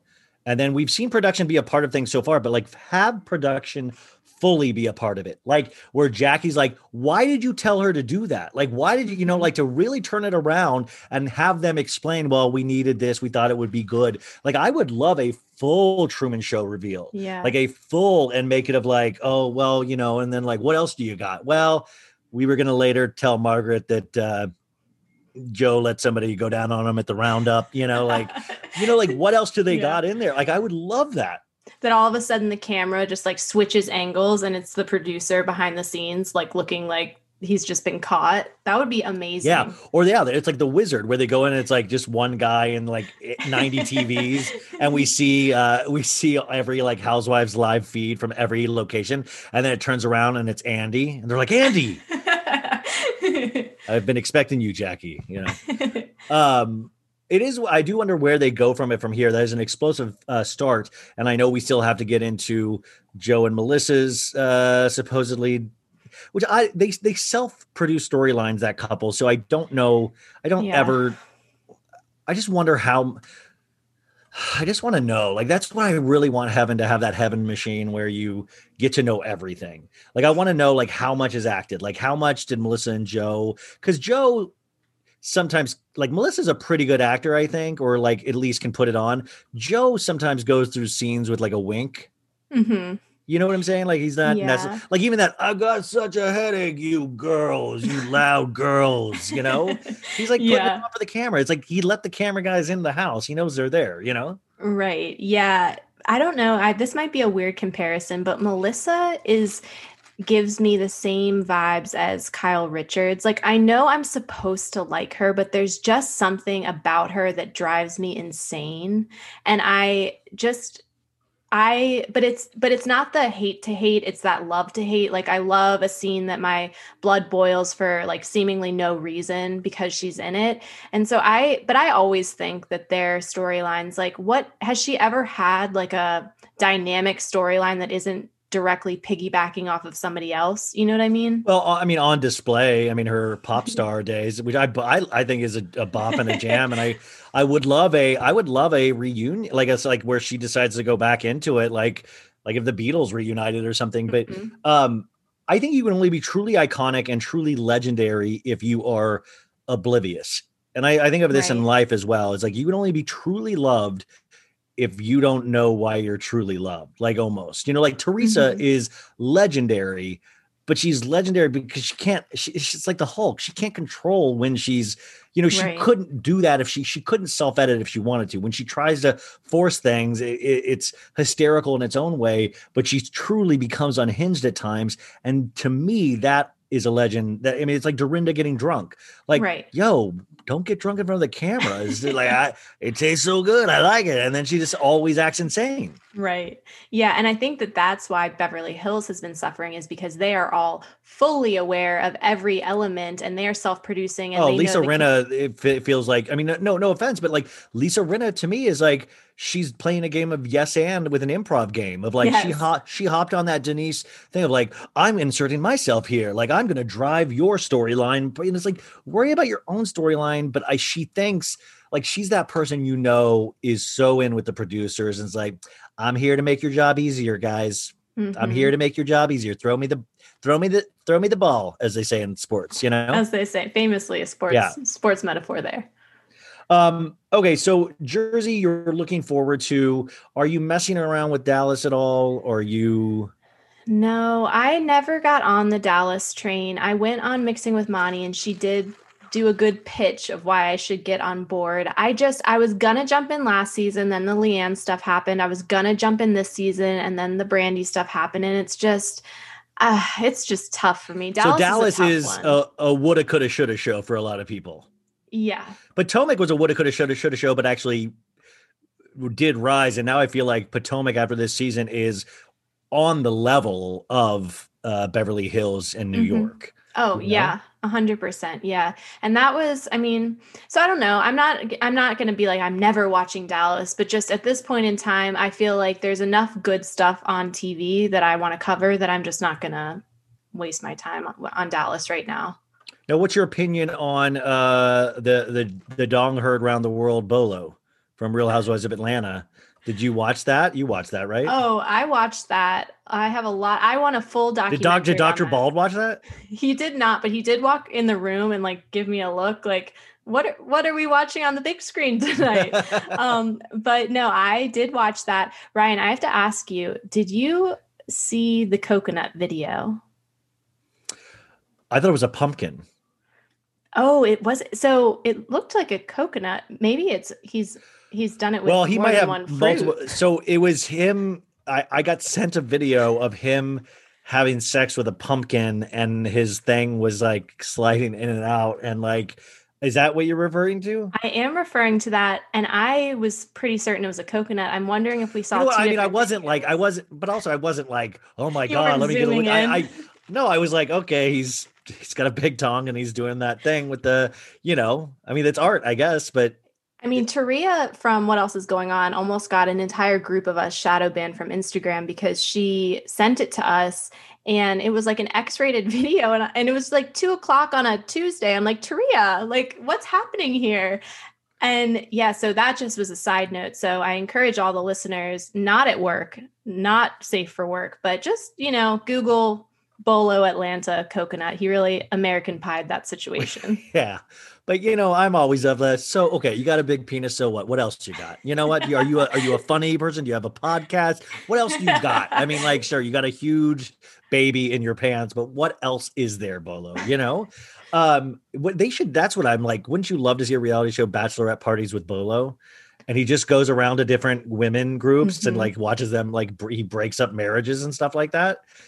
Yeah, I mean, up until recently, he was on his social media being like, nothing happened. I'm a true professional. And it's that the true professional, that cracks me up because like a true professional would lie so he can be a true professional with the ladies and let them like do things with him and stuff, But I gotta say, like, it was jarring in a great way. Like I always love to see housewives have fun together. Like not one person was not having fun until the next day when Kenya got all like, Kenya. And I'm excited to see that play out. But it really energized. I mean, I will call it the Bolo effect from now on, because if Beverly Hills dies out, throw Bolo in there. Like get Bolo. Like I feel like just call him in. Like he's going to make things happen, It was so fun to watch. I was nervous at first when Cynthia walked down those stairs. I was like, is this the type of bachelorette party Cynthia Bailey wants? But I was delighted. Everybody got really into it. It was like nobody was being a buzzkill. Everybody was just there to like cut loose and have a good time. And it was so fun to watch. It made me really miss just like a debaucherous evening with my friends. And,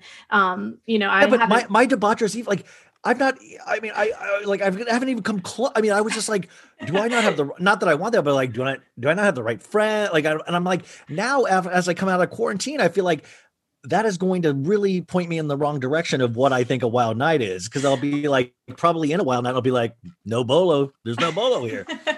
Yeah. I mean, I personally haven't gone quite that far in a debaucherous evening, but coming out of quarantine, the sky's the limit. Who knows what we'll all be capable of, Well, I mean, and close your ears, but I really we had Portia on audio go like, somebody's eating me tonight. And I'm like, I've never been around a friend group where we've gotten drunk enough where it's like, somebody's blowing me tonight. Like I've never. And no, which one of you? Eeny, meeny, miny, mo. What I'm saying is, does this happen every time? And I just don't have friends that like do this stuff, Like, I just think like maybe my friends are really tame. I mean, those Atlanta women. And to think that, I mean, this is where the Kenya of it all. I know she's messy. She's not a girl's girl. She broke girl code. But oh my God, I have a soft spot in my heart for that woman. And when she put on her little detective hat and she was collecting all the clues, I was right there with her with my little notepad taking notes, because it's like, that is what makes such good reality television. And at the end of the day, like, they were on a Housewives trip. Like, how did they think that this was not going to get out? Well, it's great. It's great in the sense that you hate Kenya for doing it, because you're like, we agreed whatever happens in the dungeon stays in the dungeon, and then she forces this, and you're like, oh, God damn it, Kenya. But then at the same time, you're like, oh, thank you, Kenya, because now you're an amazing episode, and now you're pulling content from that episode by going a different direction. Mm-hmm. And now this is going to give us like 2 to 3 more episodes where I think we have a fallout eventually where Tanya leaves the show. And that's amazing. All over a night of, what stays between the girls is just like, you just can't trust anybody, Mm-hmm. That's why 100%. I think Housewives are great. Okay. Went over Atlanta. Okay. I saw a troubling picture this week with a couple. Leah McSweeney is in Miami, I believe, and she posted a picture with Ramona in Miami, and also then posted another picture with Bronwyn in Miami. I'm like, Did you have any thought? Do you know the photos I speak of? I know the photos you speak of. Yeah, it was like very. Like, she's just making her rounds, I guess. I guess COVID is done for her. Well, I do have a couple friends in Miami. Shout out Rebecca. Shout out. Yeah, like it really does seem like Miami's fully open, Mm-hmm. But I heard a lot of people making shit of her because it's like, well, she's out and about during COVID. And I'm like, well, it is different from when Ramona was out and about 9 months ago. But it is weird that, like, are they shooting down there? Is this but also why the hell? I hate to say this because I know everybody's like friends with her and everybody, like, why is Bronwyn there? Like, I mean, once again, like, I'm so sorry. I know you pick and choose when you go, and the kids are heavily babysat and parented, but like, it seems like Bronwyn is at the opening of any like envelope with a housewife there. Like, I'm like, Bronwyn's poking into the photos. I don't understand Bronwyn. Bronwyn's a tough one for me because I'm really trying to root for you. It's the Tyra Banks. We were rooting for you. We were all rooting for you. It's like I believes everything I believe in terms of like social justice. Yeah, like you want to be on her side and she just won't let you. Like those paparazzi photos were just like the final straw for me of like, okay, like, come on. You don't don't lie, but don't lie about like I'm confused. Like, why lie? Like, I don't know. Like, but why do it in the first place? Like, I want to know what in your head, like what that thought process is going down the rabbit hole. It's like, okay, I need a photographer to photograph me because I want to be in this because I think that'll show Bravo I'm loved and show process. I really want to know what makes you do stuff like that and then go, well, they're just camped out in front of my house because Kelly doxed me, Yeah. I loved that so I didn't watch the season, but I did watch their. Oh, no, I'm here. Can you hear me? Okay. Yeah. Yes. So I didn't watch the show, but I did watch the reunion. And when Bronwyn said, "Oh, I'm not a narcissist. I've been tested for that." I was like, that's actually just like a perfect Housewives answer of like, I'm not a full narcissist. I'm just self-centered. And so I just like, I want to root for her. And then, she's the one that she's just like popping up everywhere. And I do, it's weird. It's this weird thing. I love when Housewives make these connections with each other. I love seeing, like, I can only imagine, I hope 2021 BravoCon happens, like, because I'd want to see them all, I want there to be, speaking of Summer House and Winter House, I want there to be a Housewives house of just like people from each franchise. But at the same time, there is something about certain Housewives that when you see them with other people, it just gives off that like social climber vibe. And it's just like, just stop, like, just like take a breath, take a minute, put your phone down. And I say that as someone who posts like 700 times a day. Just put your phone down. Yeah. Well, it's just like, it's like Heather Gay, like Bronwyn like got attached to Heather Gay and like, I don't know. And I don't know Bronwyn personally. And I do say that because if I knew any of these people personally, I'm sure I would like them. Like when you know somebody personally, you get to like them and you realize like for warts and all, these people are doing their own thing, living their own lives, their own journeys. But then when it crosses over into TV, it's like, now I'm involved and I don't get to know you personally. So I'm only using what I see, but also using like decades of watching pop culture happen and watching how people use the media, use friends. I mean, and so you start to add this narrative to it that I don't know is correct or not, but then she doesn't really help correct that narrative, you know? Yeah, it's like it's again this double-edged sword with her of we want our housewives to be open and honest and show their true lives, and she's doing that. Like she is showing the good, bad, and the ugly. Yes. And I do think that her story and her sharing publicly her sobriety probably impacted and helped many, many people. But at the same time, it's like, to what level though, when you're not filming, do you have to remain that open where you're still trying to show us every second of the day and you're not on TV right now? Like now you're just straight up calling the paparazzi so that we can see you like taking a walk on the beach. Yeah, I would do it when I go to the bathroom. Like, I'm going to be taking a dump out the rest stop. Would you get me coming out of the bathroom? But like, also, I just feel like I wonder what that is like for the psyche to watch a season happen and then to realize you're not the fan favorite. Like to like, and then like, are you desperately trying to make something happen then? Are you trying to win people back over? Because everything I heard Bronwyn say before the show started, I was like, man, it is so awesome. She's like the Black Lives Matter of it all. The, you know, like, and then when she came out and admitted she was an alcoholic, I was like, this is just so moving and powerful. And then I saw it acted out on a show and it just, I don't know. And it's weird because we had the Sean, her husband, involved, and I'm not sex negative and I'm not, you know, like, hey, let everybody do what they want. But I did get the feeling that Sean wasn't an active participant in their lives sometimes. And he was like along for the ride because he genuinely loved somebody. And like, I think one of the, like, you just started feeling really bad watching them, you know, like just, you felt bad because you're like, and as somebody that's went through divorce, I'm like, like, you might be best friends, but that doesn't mean you should be married, you know, like Sean does have to have a life eventually. And I know you didn't see the season, but you just ended up feeling really bad for him. You know how it is. I've through osmosis know what's happened just through seeing people's memes. This is a very, very random reference. Do you watch Rick and Morty at all? No, in fact, it's on my shows that I need to watch. Okay. That's one that like Dr. Bald and I watch like pretty much any adult cartoon. That's like what we'll just like throw on as like a comfort show. So if any listeners watch Rick and Morty, Bronwyn and Sean give me Jerry and Beth vibes, the mom and the dad of that show, of just this codependent mess of a relationship that's just like, you're rooting for them, but you're like, this is probably not it. And so and again, good for Bronwyn for being honest, because I'm sure that not all marriages look the same. And I'm sure that there are many more behind the scenes that might look different than what's presented on screen, but it just gets to be a point where it's like, okay, Taylor Armstrong, enough. Well, I mean, it ties into this next thing, is that Kelly Dodd said something referring to that she was back on the show, and Bravo released a press statement today saying, we have not done any casting. This is not true for season 16 or whatever. You know, and by the way, I do think Kelly is going to eventually come back. I don't think she is off the show, but you know, Bravo came out and put that PR statement out there. But it also made me wonder, and this is with Bronwyn as well, and a lot of other reality stars, is these people think they can drive the narrative and they think they are using the media. And that's what I always want to know, of like, what do you think you're doing?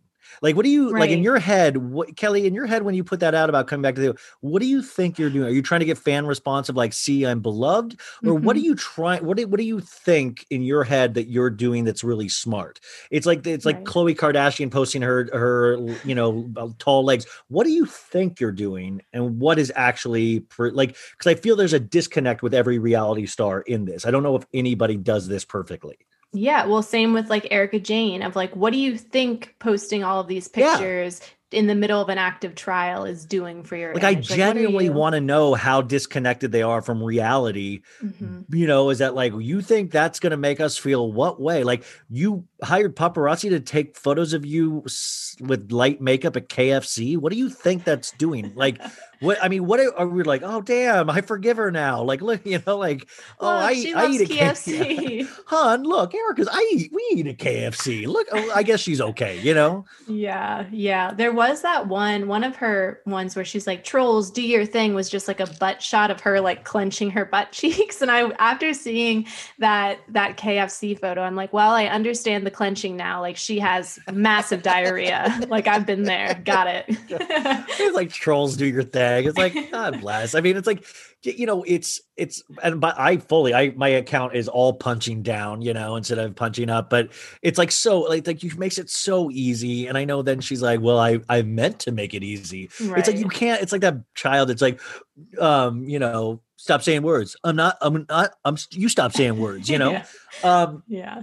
As we start wrapping up, I do want to know though, I do forget, like, what is your why Bravo? What is your history with Bravo? How did this? What happened?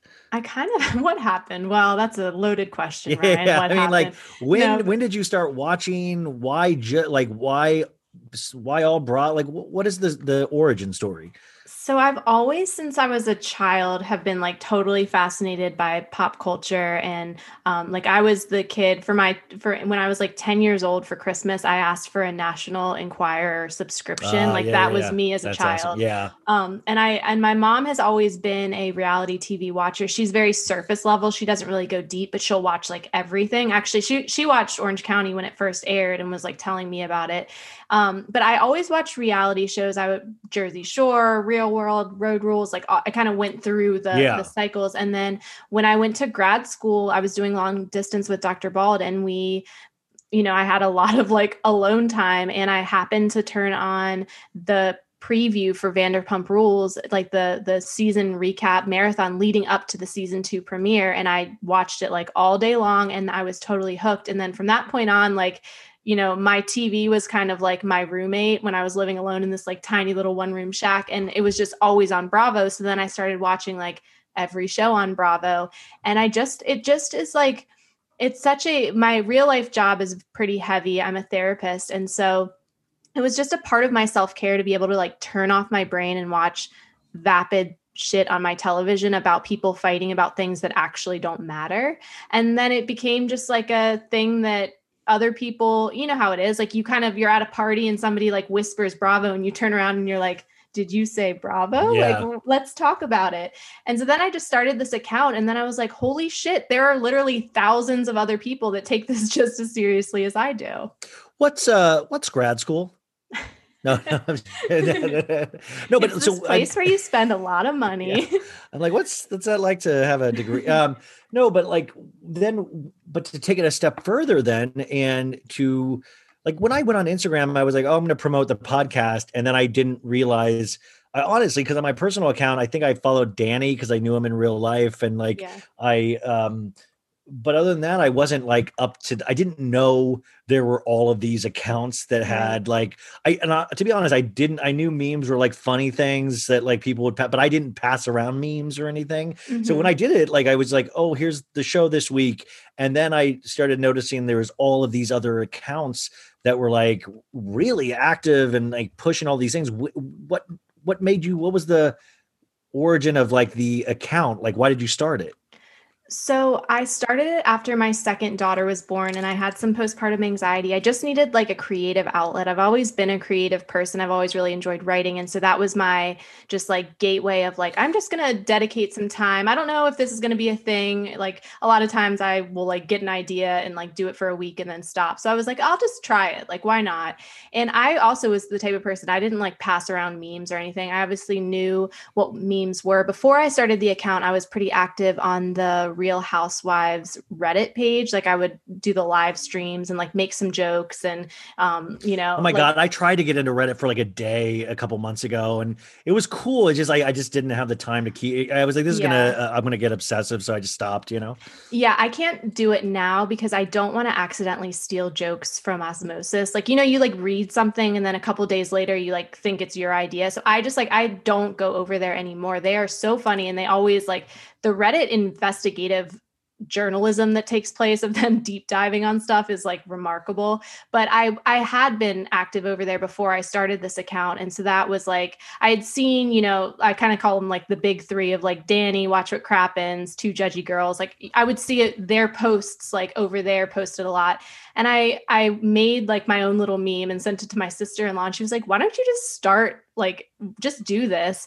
And I did. And it just like kind of took off. And then it's funny. It's like you enter the shallow end. And as you're like wading out into the water, you're like, whoa, there's like a lot of people here. And I just feel like even now. And more each day, you know? Right. Like our little cohort is like kind of moving up or on a little bit. And then there's like the new freshman class that's in. And I'm like, oh, hey, okay, I'll follow you guys too. It's just like there is plenty of room at the table for everybody because everybody brings their own like little spin on stuff. But see, I will go a step further, and I was like, I think there's only room at the table when you bring your personal spin to it. Right. Like if you're just going to put out like, well, and by the way, I'm saying that with a grain of, like, I'm not saying don't do it because you'll eventually find your own personal style as you go along. But I think, to me, I've always said that to me is where the magic happens, and I will be more loyal to, in my mind, to that than how we will sometimes homogenize the same joke, you know, again and again and again and again. But if you can do 50 different variations on that joke, that's really cool, because then your personality shines through.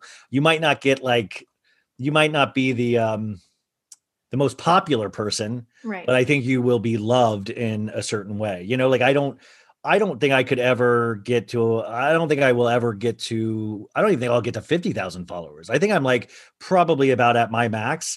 So, but I'm kind of good with that. I'm like, okay, cool. I can like be who I want to be with this, you know, and I have the podcast. So yeah, I disagree. I don't think that you're at your limit. I fully said, like, I expect you to have that Jerry O'Connell show on Bravo of like straight guys who watch Bravo, but like you would do a better job because you're like, the joke isn't that you're straight. It's just that you happen to be a straight guy that loves Bravo. You're just I regret being straight. If I could do it all over again, you know. But I completely agree. And I think that's what makes it so fun is I love to see something on my screen and know that there's going to be like 30 different takes on the same joke. And that goes back to your like best week ever type of show you want to pitch of like to have the same thing. And then everybody takes a different joke from it. And there's nothing I love more than the little like weird quirks that each account finds. Like when you post that Mason Disick picture, it makes me laugh every time. But new people that come to the account, they're like, why is this guy posting this kid? Like, and it's like, you have to, and I'm like, I don't know. Like, I mean, it's like just a weird photo. You just find these weird things that make you laugh. And eventually it's really nice when other people laugh about the same thing. It's like this really weird, nice thing that's happening. I mean and I guess this is like, are your kids aware of Bravo? Do they're like, oh, that's mommy in Bravo? Like, are your kids aware? Like, why is mommy in the wigs? So my kids are still very young. I have a 3-year-old and an almost 2-year-old. So when do you sit the kids down and tell them what mommy does? Is it like a Santa Claus thing? It's going to be a Santa Claus situation, and my kids are going to be mortified the day that they discover this. But they are. Mommy, are you Oh No Bravo? No, I'm not. I help Oh No Bravo. Yeah, I'm Oh No Bravo's helper. But my oldest daughter, it is funny. She's very musical. She loves songs. She loves music. And there was so for those that follow me, and speaking of bringing my personal life into it, there was a point in time where I was really struggling with potty training, and that really worked its way. I was really working through some things in my memes during that potty training period. But my oldest daughter, when she was going through this, the only song that I could sing to keep her on the potty was Feelin' Giovanni. And to this day, like I'll be hearing her in her room, like through the monitor, and she's just like, Feelin' Giovanni. It's the cutest little like 3-year-old voice singing Feelin' Giovanni. I'm just like, oh God. Oh my God. See what they do with Good as Gold with Sheena. That's a good PP one. Actually, Good as Gold. There you go. And I missed I think I missed this entirely because I all of a sudden saw you were posing like, explain the shredded cheese thing. What is the shredded cheese? Okay. So this is that real or is that okay? Got away from me. No, it's real. So Brittany Cartwright did this swipe up. I mean, and the joke of it is, I'm sure she like could pay my mortgage 5 times over. She could probably pay off my house with, with that swipe up that she did. But she did this Instagram ad. It wasn't for Instacart, but it was for one of those things where you can like shop online and make money for or whatever. And it was just on one of those quarantine days. And I know everybody here knows what I'm talking about, where you're just like feeling the effects of quarantine. You're just like, nothing is making you laugh. Everything is terrible. It was one of those type of days. And I was just laying in my bed at the end of the day, just feeling really down. And I'm swiping through, and Brittany has this ad. And actually, let me try to pull it up. But she did this ad, and it was for this Instacart adjacent thing. And she said, there's tons to shop for on a day-to-day basic, all your basics, bananas, shredded cheese. And it was just like the most, it was one of those things that it just like, it was so random and funny. And the fact that this was an ad that she was going to make like so much money for, I just started hysterically laughing, and I posted it to my stories, and I was like, I don't even know if this is going to be funny to me in the morning, but this gave me a good hearty chuckle. And I woke up, and it's so funny, those things that like catch fire, but I woke up to so many DMs of people being like, I cannot stop watching this. This was the only thing that brought me joy today. And so then I partnered with, and then of course it's me, so I take it 25 steps too far.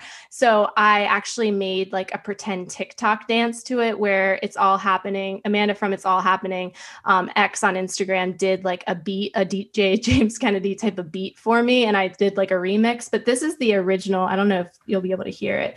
This is the original, audio from, it's only like a 3-second clip. But. I mean, so many things that you would shop on a day-to-day basis. Bananas, shredded cheese.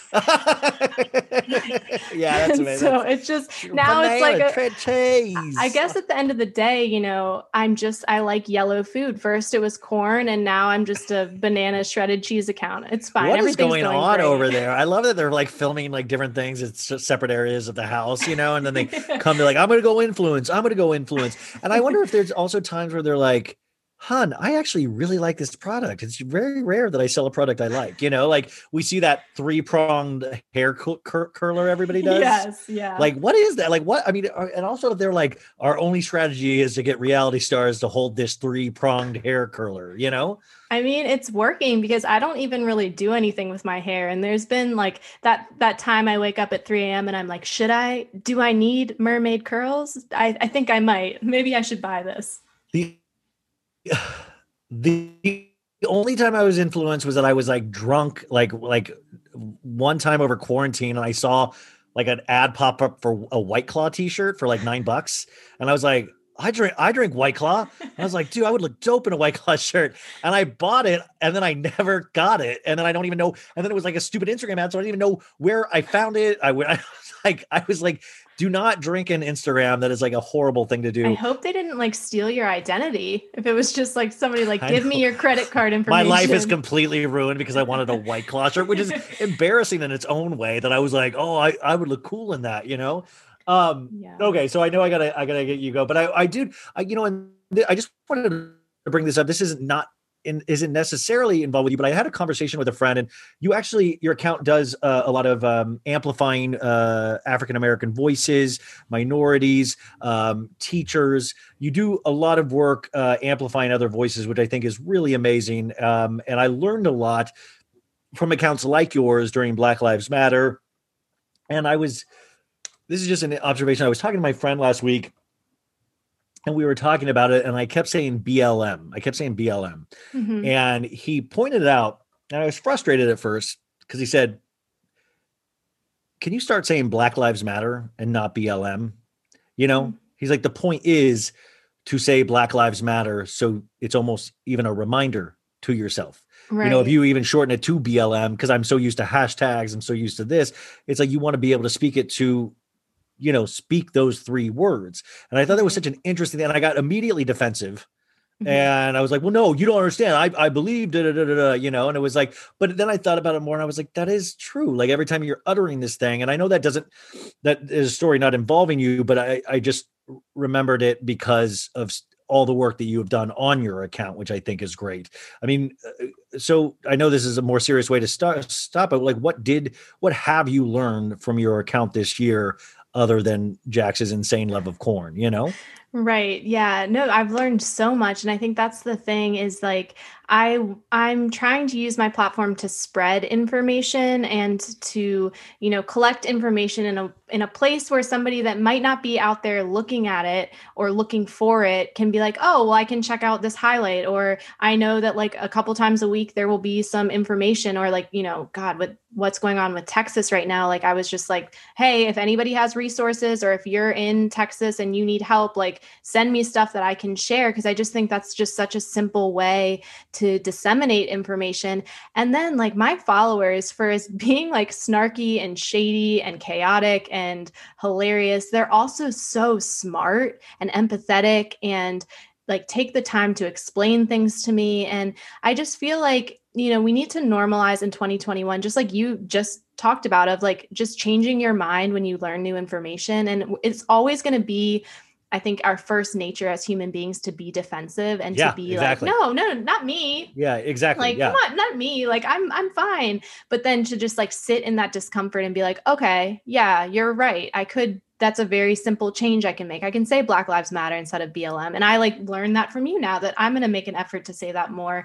And I just think that we're all trying to better ourselves. And it's not about shaming people into doing the right thing, but, holding people accountable, sharing information, and then understanding that we're all part of the problem. Like, we are all feeding into a society that's inherently sexist and racist and misogynistic. And so we need to do our part to break that cycle. And so I think it's an interesting juxtaposition of like, having stupid, silly memes about, Brooks Mark's tracksuit and that's why it's like, so that's the other thing is that, so we laugh through it, Right, I mean, we laugh through our pain, we laugh through our discomfort, because there are always jokes to be made. There are always shows to love. There are always Housewives characters to rail against. These things to me, are what makes part of your life good, Right. Yeah, exactly. So it's, balancing the good with the bad and the serious with the silly. And hopefully, we can all like strike that balance in our own lives of, yeah, it's great to turn off your brain and check out and watch stupid shows, but it's also important to check in and be aware of what's really going on in the real world too. Yeah. Well, thank you for making me aware of what was going on in the real world, what is going on in the real world, and being able to laugh along the way. The account, you guys, at Oh No Bravo, OHNOBRAVO. If you don't have Instagram, make sure you get it, and you're one of the first followers. As follow her and then follow me. But you probably already follow her, but if you don't, go follow her. You're in for a ride. Her Patreon, of course, is patreon.com/ Oh No Bravo. And then on Fridays, she does an Instagram live at 5 p.m. Pacific Standard Time, and she'll pick a different like podcaster, or she had Katie Maloney Schwartz on. And so that is happening every Friday. Make sure you check those out. Was it, I would have been really scared to interview Katie. How did that go? She was delightful. Like we talked about Salt Lake City. She addressed her feud with Lisa Barlow. It was a really good time. At one point, Kristen was calling her incessantly, so she kept freezing. And then there was a knock at the door, and I swore it was going to be Kristen Doty like busting in, like, you didn't answer my call. But it was a really good time. And I have some really fun guests lined up I can announce here. I'm having Courtney from Two Judgy Girls on next week, and then I'm having Courtney, Kate Casey come on. So like, I love Kate too. That's awesome. They're both great. So I'm really excited for that. And thank you for having me on. This is always so fun to talk. Yeah, this was really perfect. So you guys go check her out, and we will talk to you next time. 1, 2. Check me out right here, yo.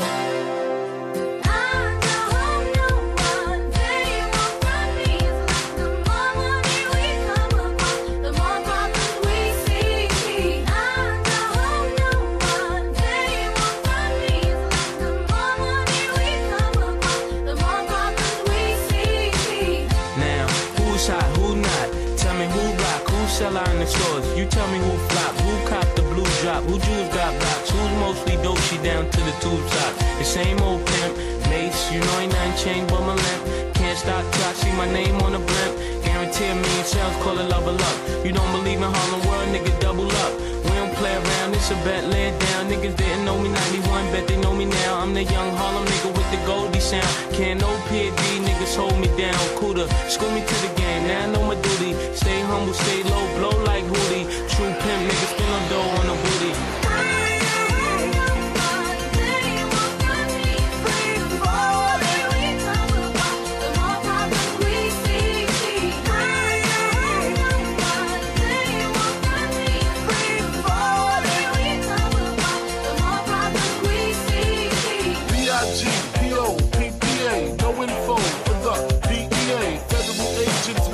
I'm flagrant, tap myself and the phone in the basement.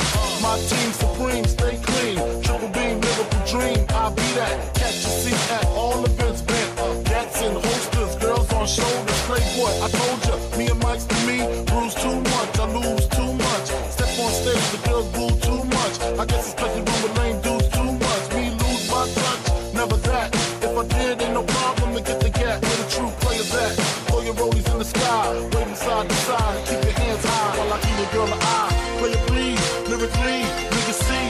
B.I.G.B. flossing, jig on the cover of Fortune. 500. Here's my phone number, your man, they got the know. I got the dough, got the flow down, pizzazz. Platinum plus, like Zizak. Dangerous on Trizac. Leave your ass, Trizac, Trizac, Trizac.